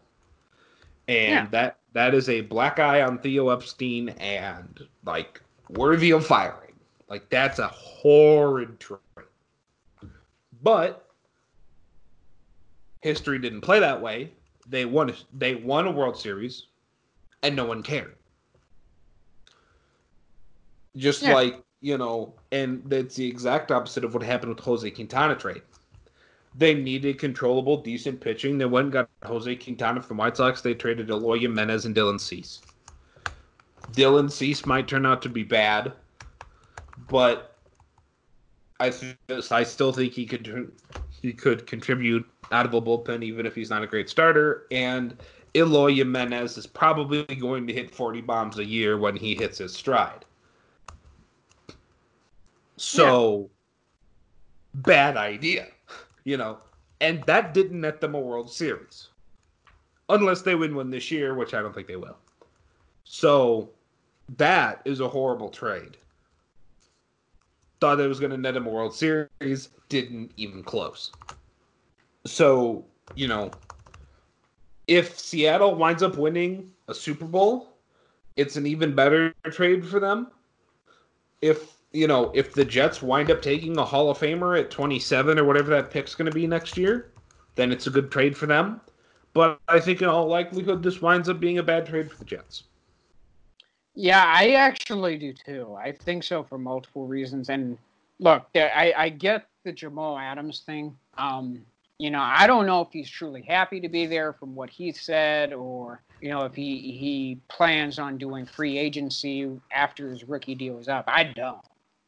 But I actually, unlike the Bears, like when we're talking about the actual quality of trade, I get that both defensive guys wanted to leave or they wanted to be paid. I think the big difference is Ryan Pace took on a guy and they thought, okay, the salary cap, it was going to be fine and everything. But remember what I've been saying about Khalil Mack, where it's like he plays when he wants to, and it seems like, they're really critical games in which you need him, and he just disappears. And it happened with the Rams last season during an important game. And I just felt like Mack wasn't really worth what the Bears gave up, so to speak. And I feel like the thing with Jamal Adams is what fits with Jamal is he plays like Troy Polamalu does. And I think that's why Pete and John wanted him as badly as they did, realizing that, okay, there are bonuses like, okay, you get to contain George Kittle. The safety backfield is finally complete again with Diggs. Diggs is probably going to move over to free safety, and Adams is going to play strong. So Tedrick Thompson got signed by the Chiefs this week. His ass didn't deserve to be back anyway. But I feel like with this signing, obviously it's going to cost a lot. You have at least 3 other players you're going to have to worry about within the next 2 years that are of major importance to the defense. But Adams is young. He's the same age as me. You know what you're getting. You know he's one of the best players, not just in the NFL, but in the backfield altogether with how he's ranked. And I think this is one of those. Seattle is a great environment for him to do his thing. I wouldn't be surprised if Pete coaches him separately. Mm-hmm. I just think what makes this so bad for the Jets is that for some reason, look at Seattle's receivers and tight ends. They never asked for a receiver. And that's been one of the problems that the Jets have had the past couple of years. You got Anderson, right? You got Anderson that Darnold throws to, and maybe a half alive tight end. And who else after that? I mean, what if they said throw in DK Metcalf? And I'm throwing this out there as an example. I'm not saying Seattle would give up DK Metcalf. I'm saying they throw that option in. That trade's executed. I feel like it's a much different trade. Because Seattle was probably going to get to the playoffs the next couple of years or around there. So that's 2 later round, first round picks. But you have a really good receiver on the other end. Bradley McDougald's a great guy. I'm going to miss him. I really am. But I'm laughing at the Jets because they never asked for a tight end or a wide receiver. They were so enamored with the first round picks, they never looked at whatever bodies Seattle put in front of them. And I think this actually is a win for Seattle. And what you said about Aroldis Chapman, this is considered maybe a devastating trade. for the Cubs if they don't make or win a World Series. But if Seattle winds up getting top Final Four teams in the following season or two, and maybe they go to the Super Bowl, I'm not saying they win it, but if they go to the Super Bowl, that trade looks like a win for them, considering who they have to pay for 2021-22. Yeah. And by the way, I just want to say, if Minkley sounds anywhere near as laggy in post as it does right now, I do apologize. Or if I do too, I apologize. The connection, the speed is fine. The reliability is quite frankly dog shit. And I need to get some Ethernet cables. And I know that, so I apologize if these aren't the highest quality shows. As far as audio goes, I just wanted to get that out of the way. But yeah, Minkley, I think you're right here when you analyze what is your team, the Seattle Seahawks. College football stuff, real quick. In college football, the ACC has said that, hey, look, if you're going to play us, we're going to play, we're going to play 10 games in conference, and we are also going to make you, like, if you're, like, let's say you're Indiana in the Big Ten. Not that the Big Ten will be playing non-cons this year, but the only way you could play a ACC team in non-conference competition would be if it was, say, Indiana, who is at Notre Dame, is fully aligning themselves to ACC for this season, is if, say, you're Indiana. Yeah. Or, like, Miami's in the ACC. So, in theory, they could still go play Florida, and the ACC would accept that because that's in-state. So you have to be in state to get an on-con game, which probably means there's some FCS teams up in the Northeast or on the East Coast that get some games that they already wouldn't. Maybe Clemson throws Coastal Carolina on the schedule. I know they're FBS now, but they were just, FCS. Maybe there are some teams that get games that they otherwise wouldn't. And there was another conference that just did this as well. That just did the same thing. There's ACC. Oh, come on. There was another one. Yeah. So I'll just recap everything I got in front of me. Shut up! Stop with the damn sound. I love these goddamn online ads that blow your ears off and hide the sound button. I hate those. Okay, so in the FBS, the ACC has an 11-game schedule, 10 leagues, 1 non-con. Notre Dame will be in the ACC for only 2020. They will play 10 conference games. They have an additional opponent, and that one game has to be in-state. The Big Ten is conference-only schedule. The Pac-12 is conference-only schedule. The SEC said yesterday, 10 games, conference-only schedule. They will play the 8 conference games that they were originally going to play, and then two opponents from the other division.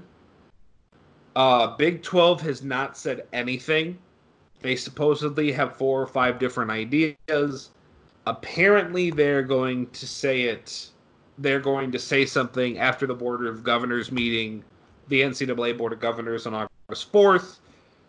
Some say that they're going to go conference only. Some say that they're going for the +1 model, which is what the ACC did. It's just the Big 12 may go, may make it 12 games instead of 11.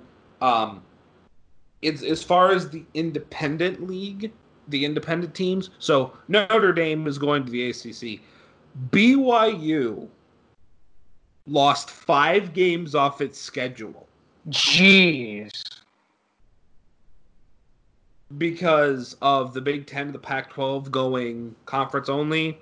BYU is working on scheduling and having a season. Army, Liberty, New Mexico State, UConn, and UMass have had at least one game wiped out with scheduling changes, but their schedulers are most likely intact. The American Athletic Conference thinks that they are going to play 12. They want to play non-cons, but they know they may not be able to.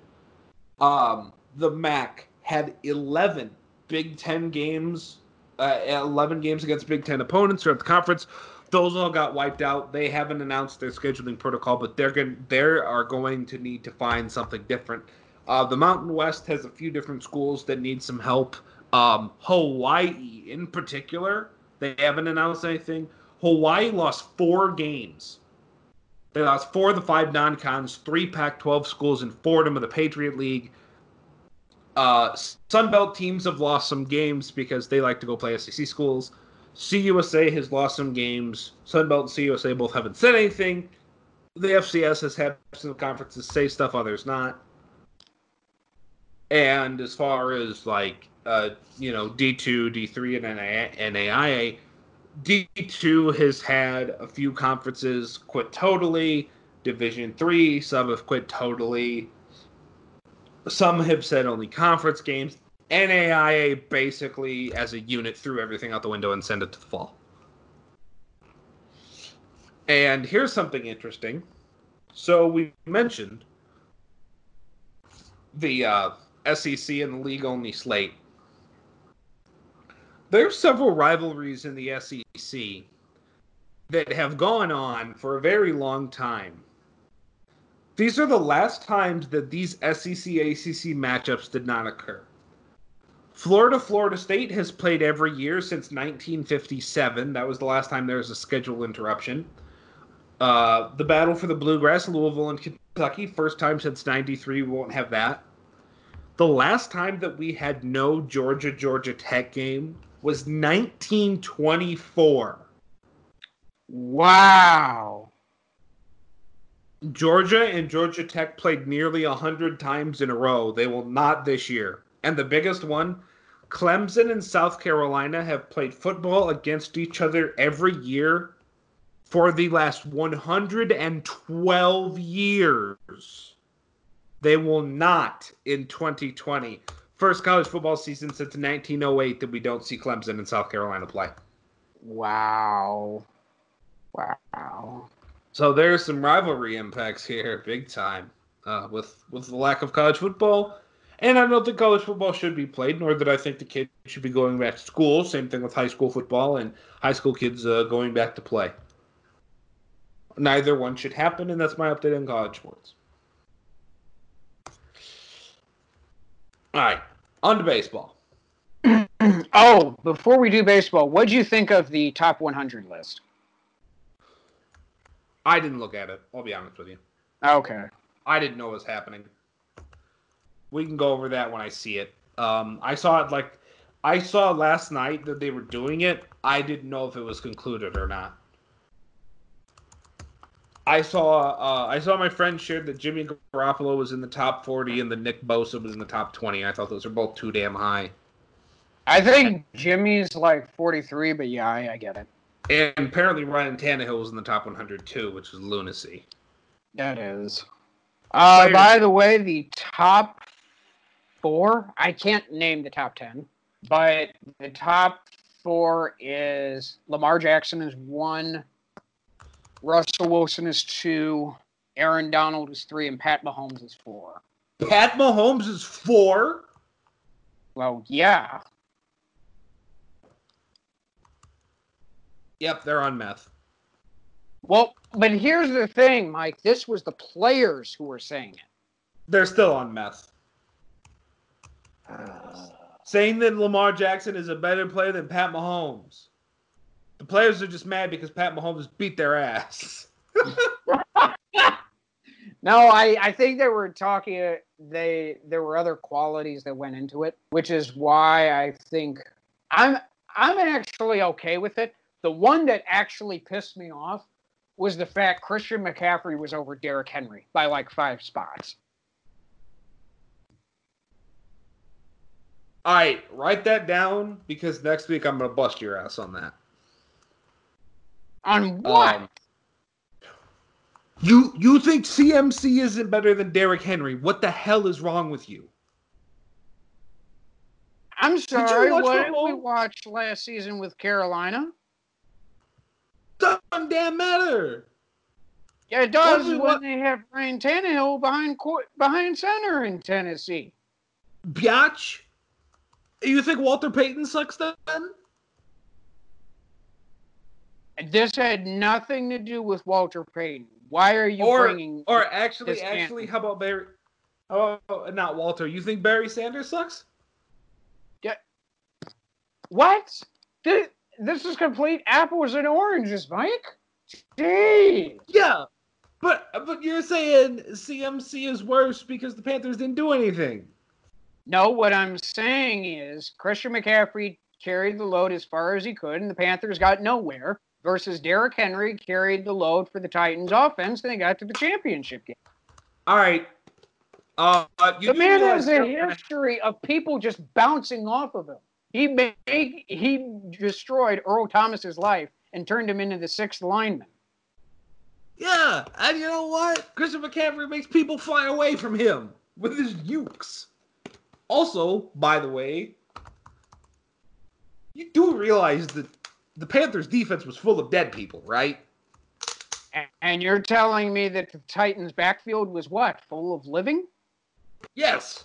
Yes, it was. The Titans' defense was a lot better than Carolina's. And believe it or not, Ryan Tannehill is a breathing NFL quarterback. I can't say the same thing for Kyle Allen. Okay, see, when you talk about Kyle Allen playing, that I can agree with. Yeah. But, right. Like they didn't do anything and they cared. And without Christian McCaffrey, they win like 2 games. Because Kyle Allen sucks. You know, the thing was, I thought Kyle Allen was good, but he couldn't evolve his game. So everyone just caught up to him. Yeah. He just stayed in the same spot. All right. Well, anyway, on to the MLB. We had baseball. Lots of MLB stuff to talk about, and don't worry, there's a lot. So Major League Baseball started over this past weekend, and I was very happy that baseball was back. I was not happy with what the White Sox did. White Sox are 2-4 the first entire time through the rotation, save for the fact of a nice start from one Dallas Keuchel. Their starting pitching looked like shit, and their hitting looked like they're hitting pretty decent. They pitched like shit. No White Sox starter went more than 5 1/3, even Keuchel. And then yesterday, they get a 6-inning gem from Lucas Giolito. 3 good innings out of the bullpen in a 9th-inning rally. They win. They beat Cleveland in Game 3, so they won 1 game in each of the first 2 series. They take on the Royals. They're finishing up in Detroit. They take on the Royals tomorrow, and hopefully we'll get the hell out of the AL Central basement as fast as possible, because if you compare it to a normal season, every game this year is worth 2.7 games. So if this was a normal season right now, the Sox would be 5.4. No, they would be about, what is that, 5 and 10. And nobody would be happy. So the slow start for the Sox is not what they need, especially against division opponents like Cleveland and Minnesota, who you're going to be fighting for the playoffs with. Hopefully they can pick it the hell up and Ronaldo Lopez can quit throwing cookies over this coming weekend. Right. The Cubs, they have had a good start, which is surprising. I didn't think they would. The Cubs have started well. Today, their Reds game got PPD'd. Cubs are 4-2 coming into today. I'm so glad you added the D to that, because I had so many questions, but thank you. Keep going. The game got PP? No. PPD. Cubs turned to triple play last night, and they turned their first one since the mid-90s, so that was kind of cool, albeit in a 12-7 loss to the Reds. They took 2 of 3 from the Brew Crew, who were my pick to win the Central, and they won 2 of 3. Technically 2 of 4 because the game got postponed. They won 2 out of the 3. They wound up playing with Cincy, and I picked them to finish second. So there's some, Cubs and Sox kind of had the same schedule to start, which was important game, 6 important division games. In the Cubs, it was 7. 2 first series are important for the division. Then you play pure trash. And the Sox did terribly against the teams that they needed to beat, and the Cubs didn't. But it's okay. I think the Sox still have time. Big series coming up for the White Sox, though. Friday through Sunday, they have a beat-em-up candidate in Kansas City. Then it's Milwaukee and Cleveland again.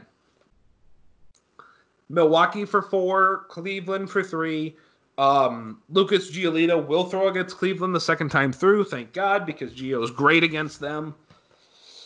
Rondon, Giolito, Keuchel, and Gonzalez get Milwaukee. By the way, Ronaldo Lopez got his ass thrown onto the DL and out of the starting rotation. Gio Gonzalez picks up the ball for Saturday's game against the Royals.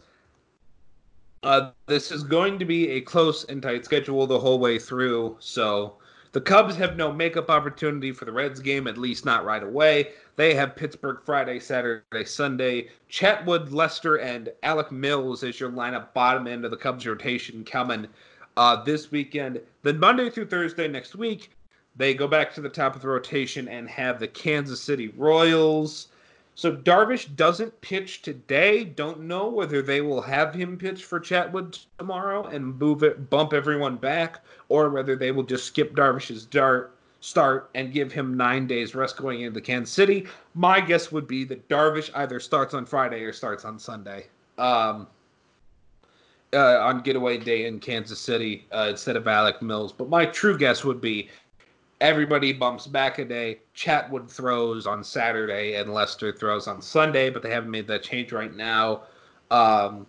Thursday's game is nationally televised on Fox. Lester against the Royals.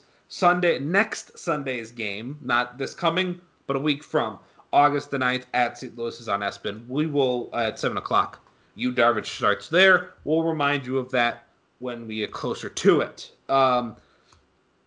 Other than that, we'll talk about another team that's having a bad start in a moment, but the teams that have started well, there are no undefeated teams. There haven't been since the second day.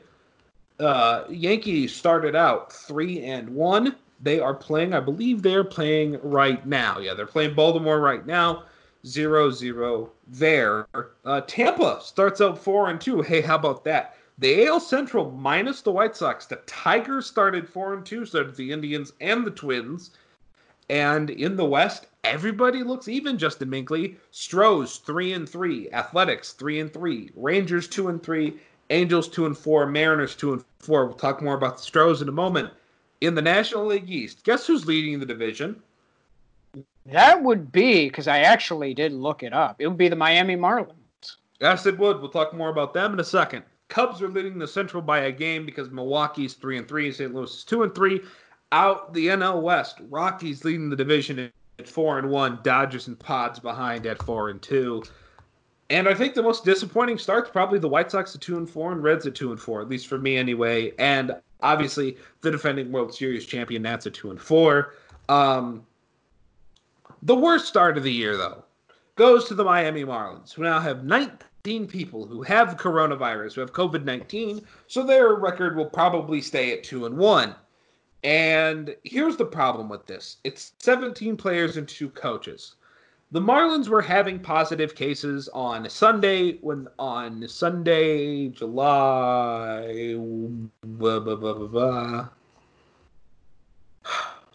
26th. There we go. On the 26th, the Marlins played their last game of the year so far against the Phillies. They won 11-6. And look, there were positive cases on the Miami Marlins when they played the Philadelphia Phillies. The Marlins decided in a group chat that they could play anyway. Right. So you have tests of the coronavirus. You have people via text. You have players via text deciding who they were who they were going to play, which is just ludicrous. Yeah. The fact that baseball's not deciding this and the players are is complete bull. And it's completely irresponsible on basically everyone's part. As far excuse me, I hope everybody from the Marlins winds up being okay.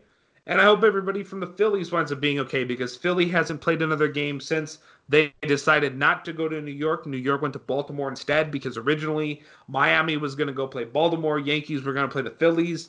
And then the Yankees said, We ain't going to the we ain't go we ain't going to goddamn Miami or Philly. Sorry. We ain't going to goddamn Philly when they just had 19 players with corona in that dugout. So they're playing Baltimore instead.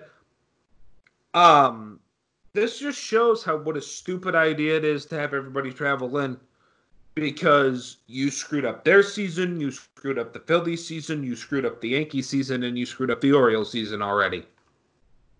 Yep. And I think the Yankees and the O's are going to win, and then for the O's lose enough games to where it don't matter. But that Phillies thing could matter. Messing up their season, making them quarantine, costing them games could wind up mattering.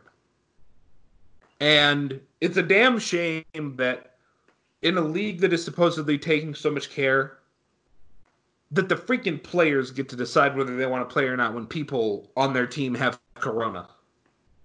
When they Yeah. need to be told, no, you can't play. Pretty damn much.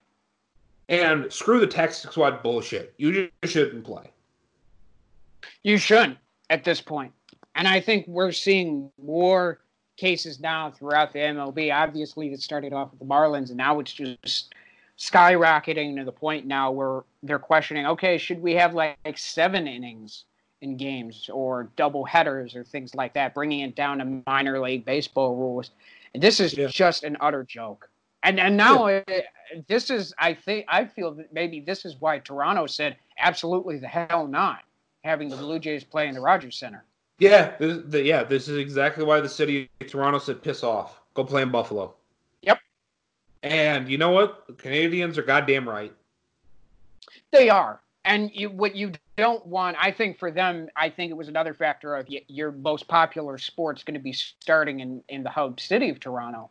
You don't want those players to get sick either. I mean, heaven forbid Sidney Crosby gets ill or Alex Ovechkin.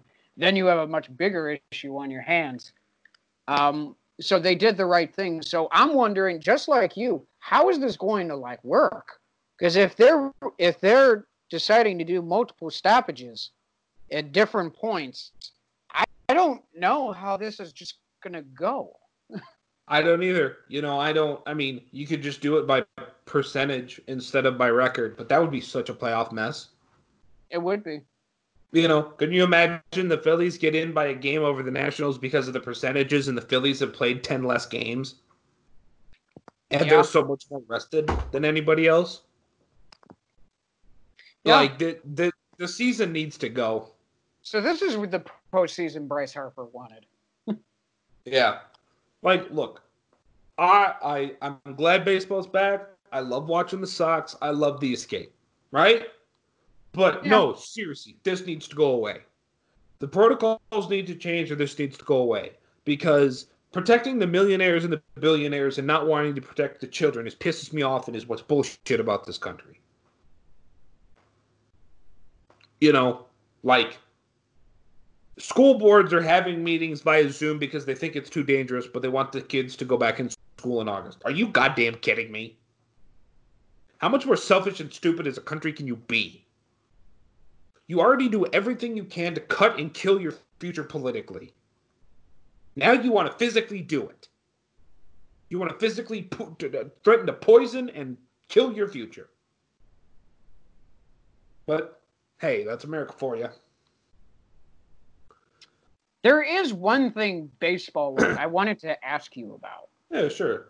Because I'm actually very pissed off by this. Okay. And it has to do with the Dodgers-Astros game. Oh, this was the other thing that baseball deserves an ass whooping for. Yeah, and I think I can't believe. So the pitcher doesn't hit the batter. They eject his ass. Wait. Let's hang on. Let's get through the scenario first. All right. The Dodgers are the team that got screwed by the Astros cheating. Yes. It's 2017.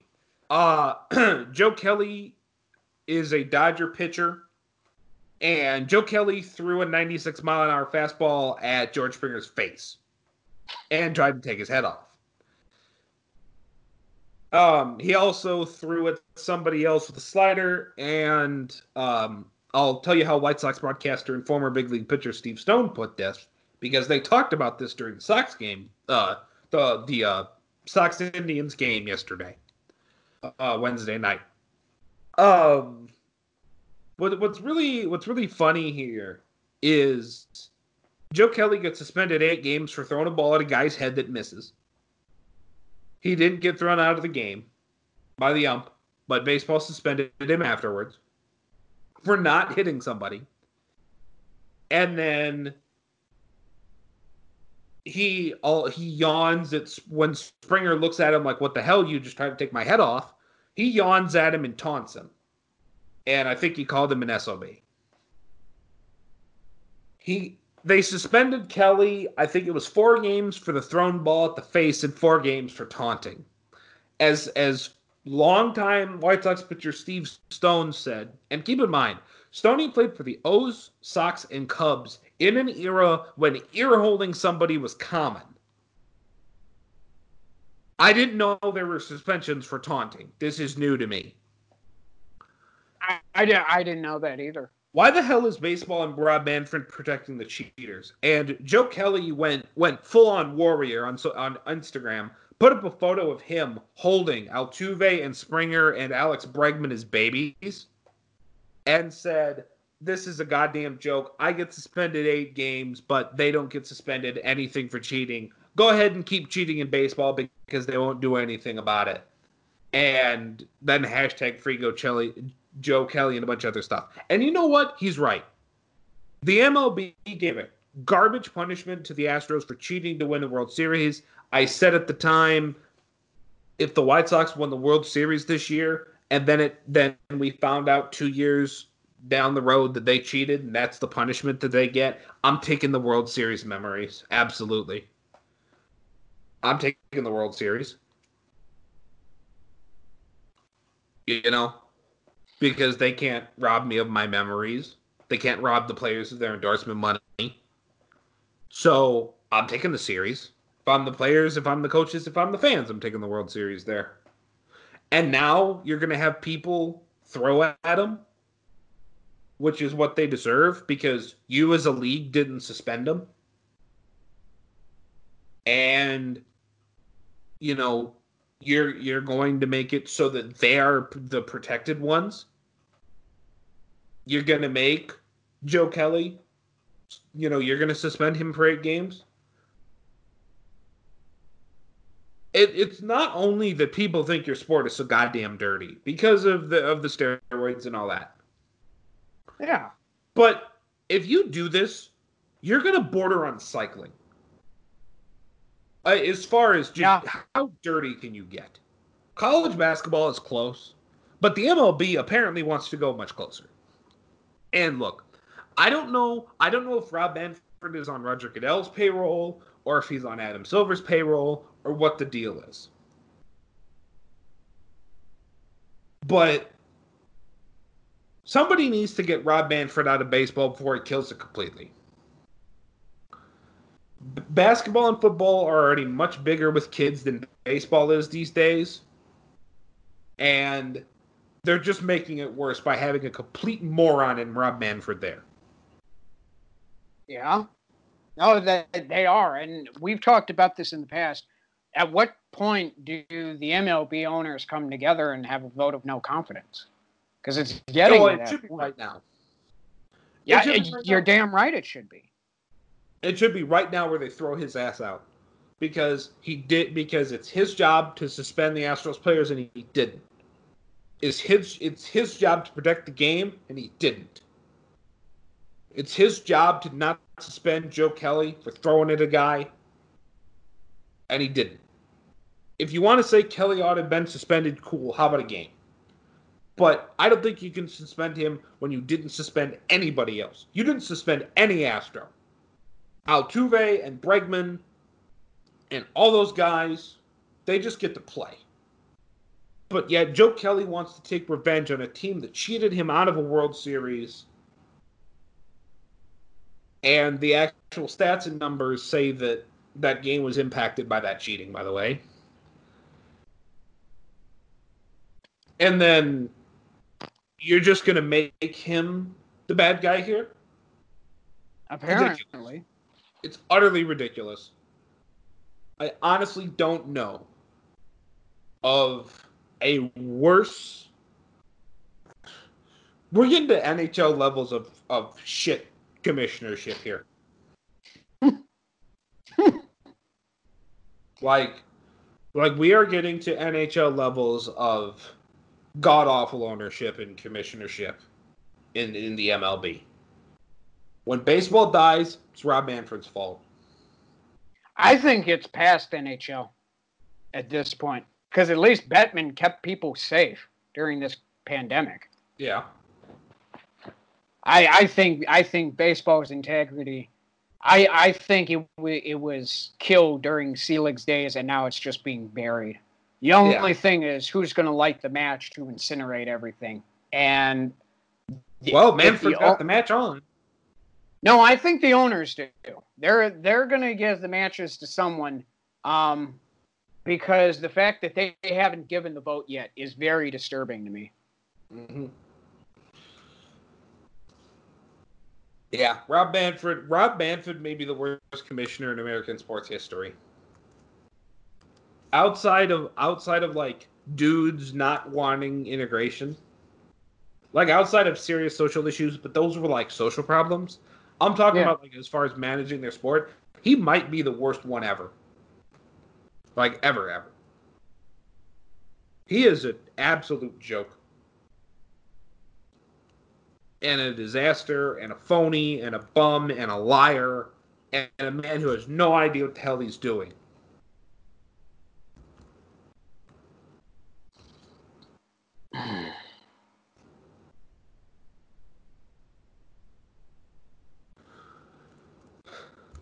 So anyway, so that's it for baseball.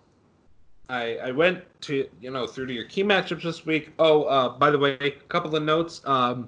Buccaneers note. This is just breaking across the wire on ESPN. Buccaneers signed LaShawn McCoy, so they continue to get older. Dead. Also, because we're done, right, Justin? We're just going to lock out here? Yeah. Patriots captain, Matthew Slater nearly opted out of the season. Mm-hmm. That I thought that was something. Nate Solder, I think, is out for the Giants, too. Yes, he is. Also, by the way, as we are recording this, Pelicans and Jazz. Pelicans are up on Utah, so, hey, that could be interesting if they win the first game of this of the regular season here. The Pelicans could get themselves closer and move down Utah if Oklahoma City can win. So, a very competitive game going on right now. Let's hope they all look like that, Minkley. And that's actually what I'm going to go do. So, from a darn near night here in Indiana to a darn near night there in Chicago. Hilariously, I would probably watch the Chicago Sky play the Minnesota Lynx. So I am going to do the plugs first. I write for the Country Herald. I have a story coming. It should be relatively soon. I'm waiting for some coaches to get back on the IHSA suspension of football, moving that to the fall. I also do the No Marks Allowed podcast. This week we talked about NXT, Raw, and SmackDown as always. Sorry, that should have been SmackDown, Raw, and NXT. In that order, we talk about Kairi Sane leaving for Japan. She's gone now. What they're doing with the Raw Women's title, among other things. That's the No Marks Allowed podcast on Anchor, Spotify, Google Podcasts, Apple Podcasts, and TuneIn. We are on the road to episode 50 on the No Marks Allowed podcast. We are on 46. Here on episode 20 of the Sports Fixins. If you want to listen to this or any other episodes of the Fixins, get on Anchor and on Spotify. Justin Minkley, do your plugs. My plugs, of course, are jdsportscorner.wordpress.com or at WordPress. You know what? Fuck it. What was it again? jdsportscorner at WordPress.com, I think. God, there you go. I'm getting too old. I'm getting way too old, Mike. Social Security's got to kick in soon.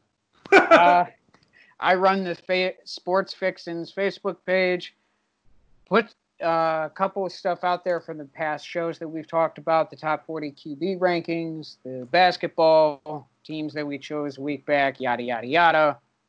And of course, you can listen to the show. Michael, we had a sports show this past weekend. That was lovely on radio Yeah. at radiowpna.com. For those who listen digitally, if you live in the Chicago area, What if I don't? well, I'm saying in the Chicago area because you can listen at WPNA 1490 Oh. AM, the frequency, not the time. And Okay, sorry. if you What if don't, I don't? you can listen at radiowpna.com. Oh. And when can I listen to this? 9 p.m. Central. My show is the one in English. Oh. So it's not in Polish? That is correct. Oh. Thankfully. Okay. What day is it? It's Saturday nights. Oh. How long is the program? It goes 59 minutes exact. Oh. Well, then what's after that? Polish programming.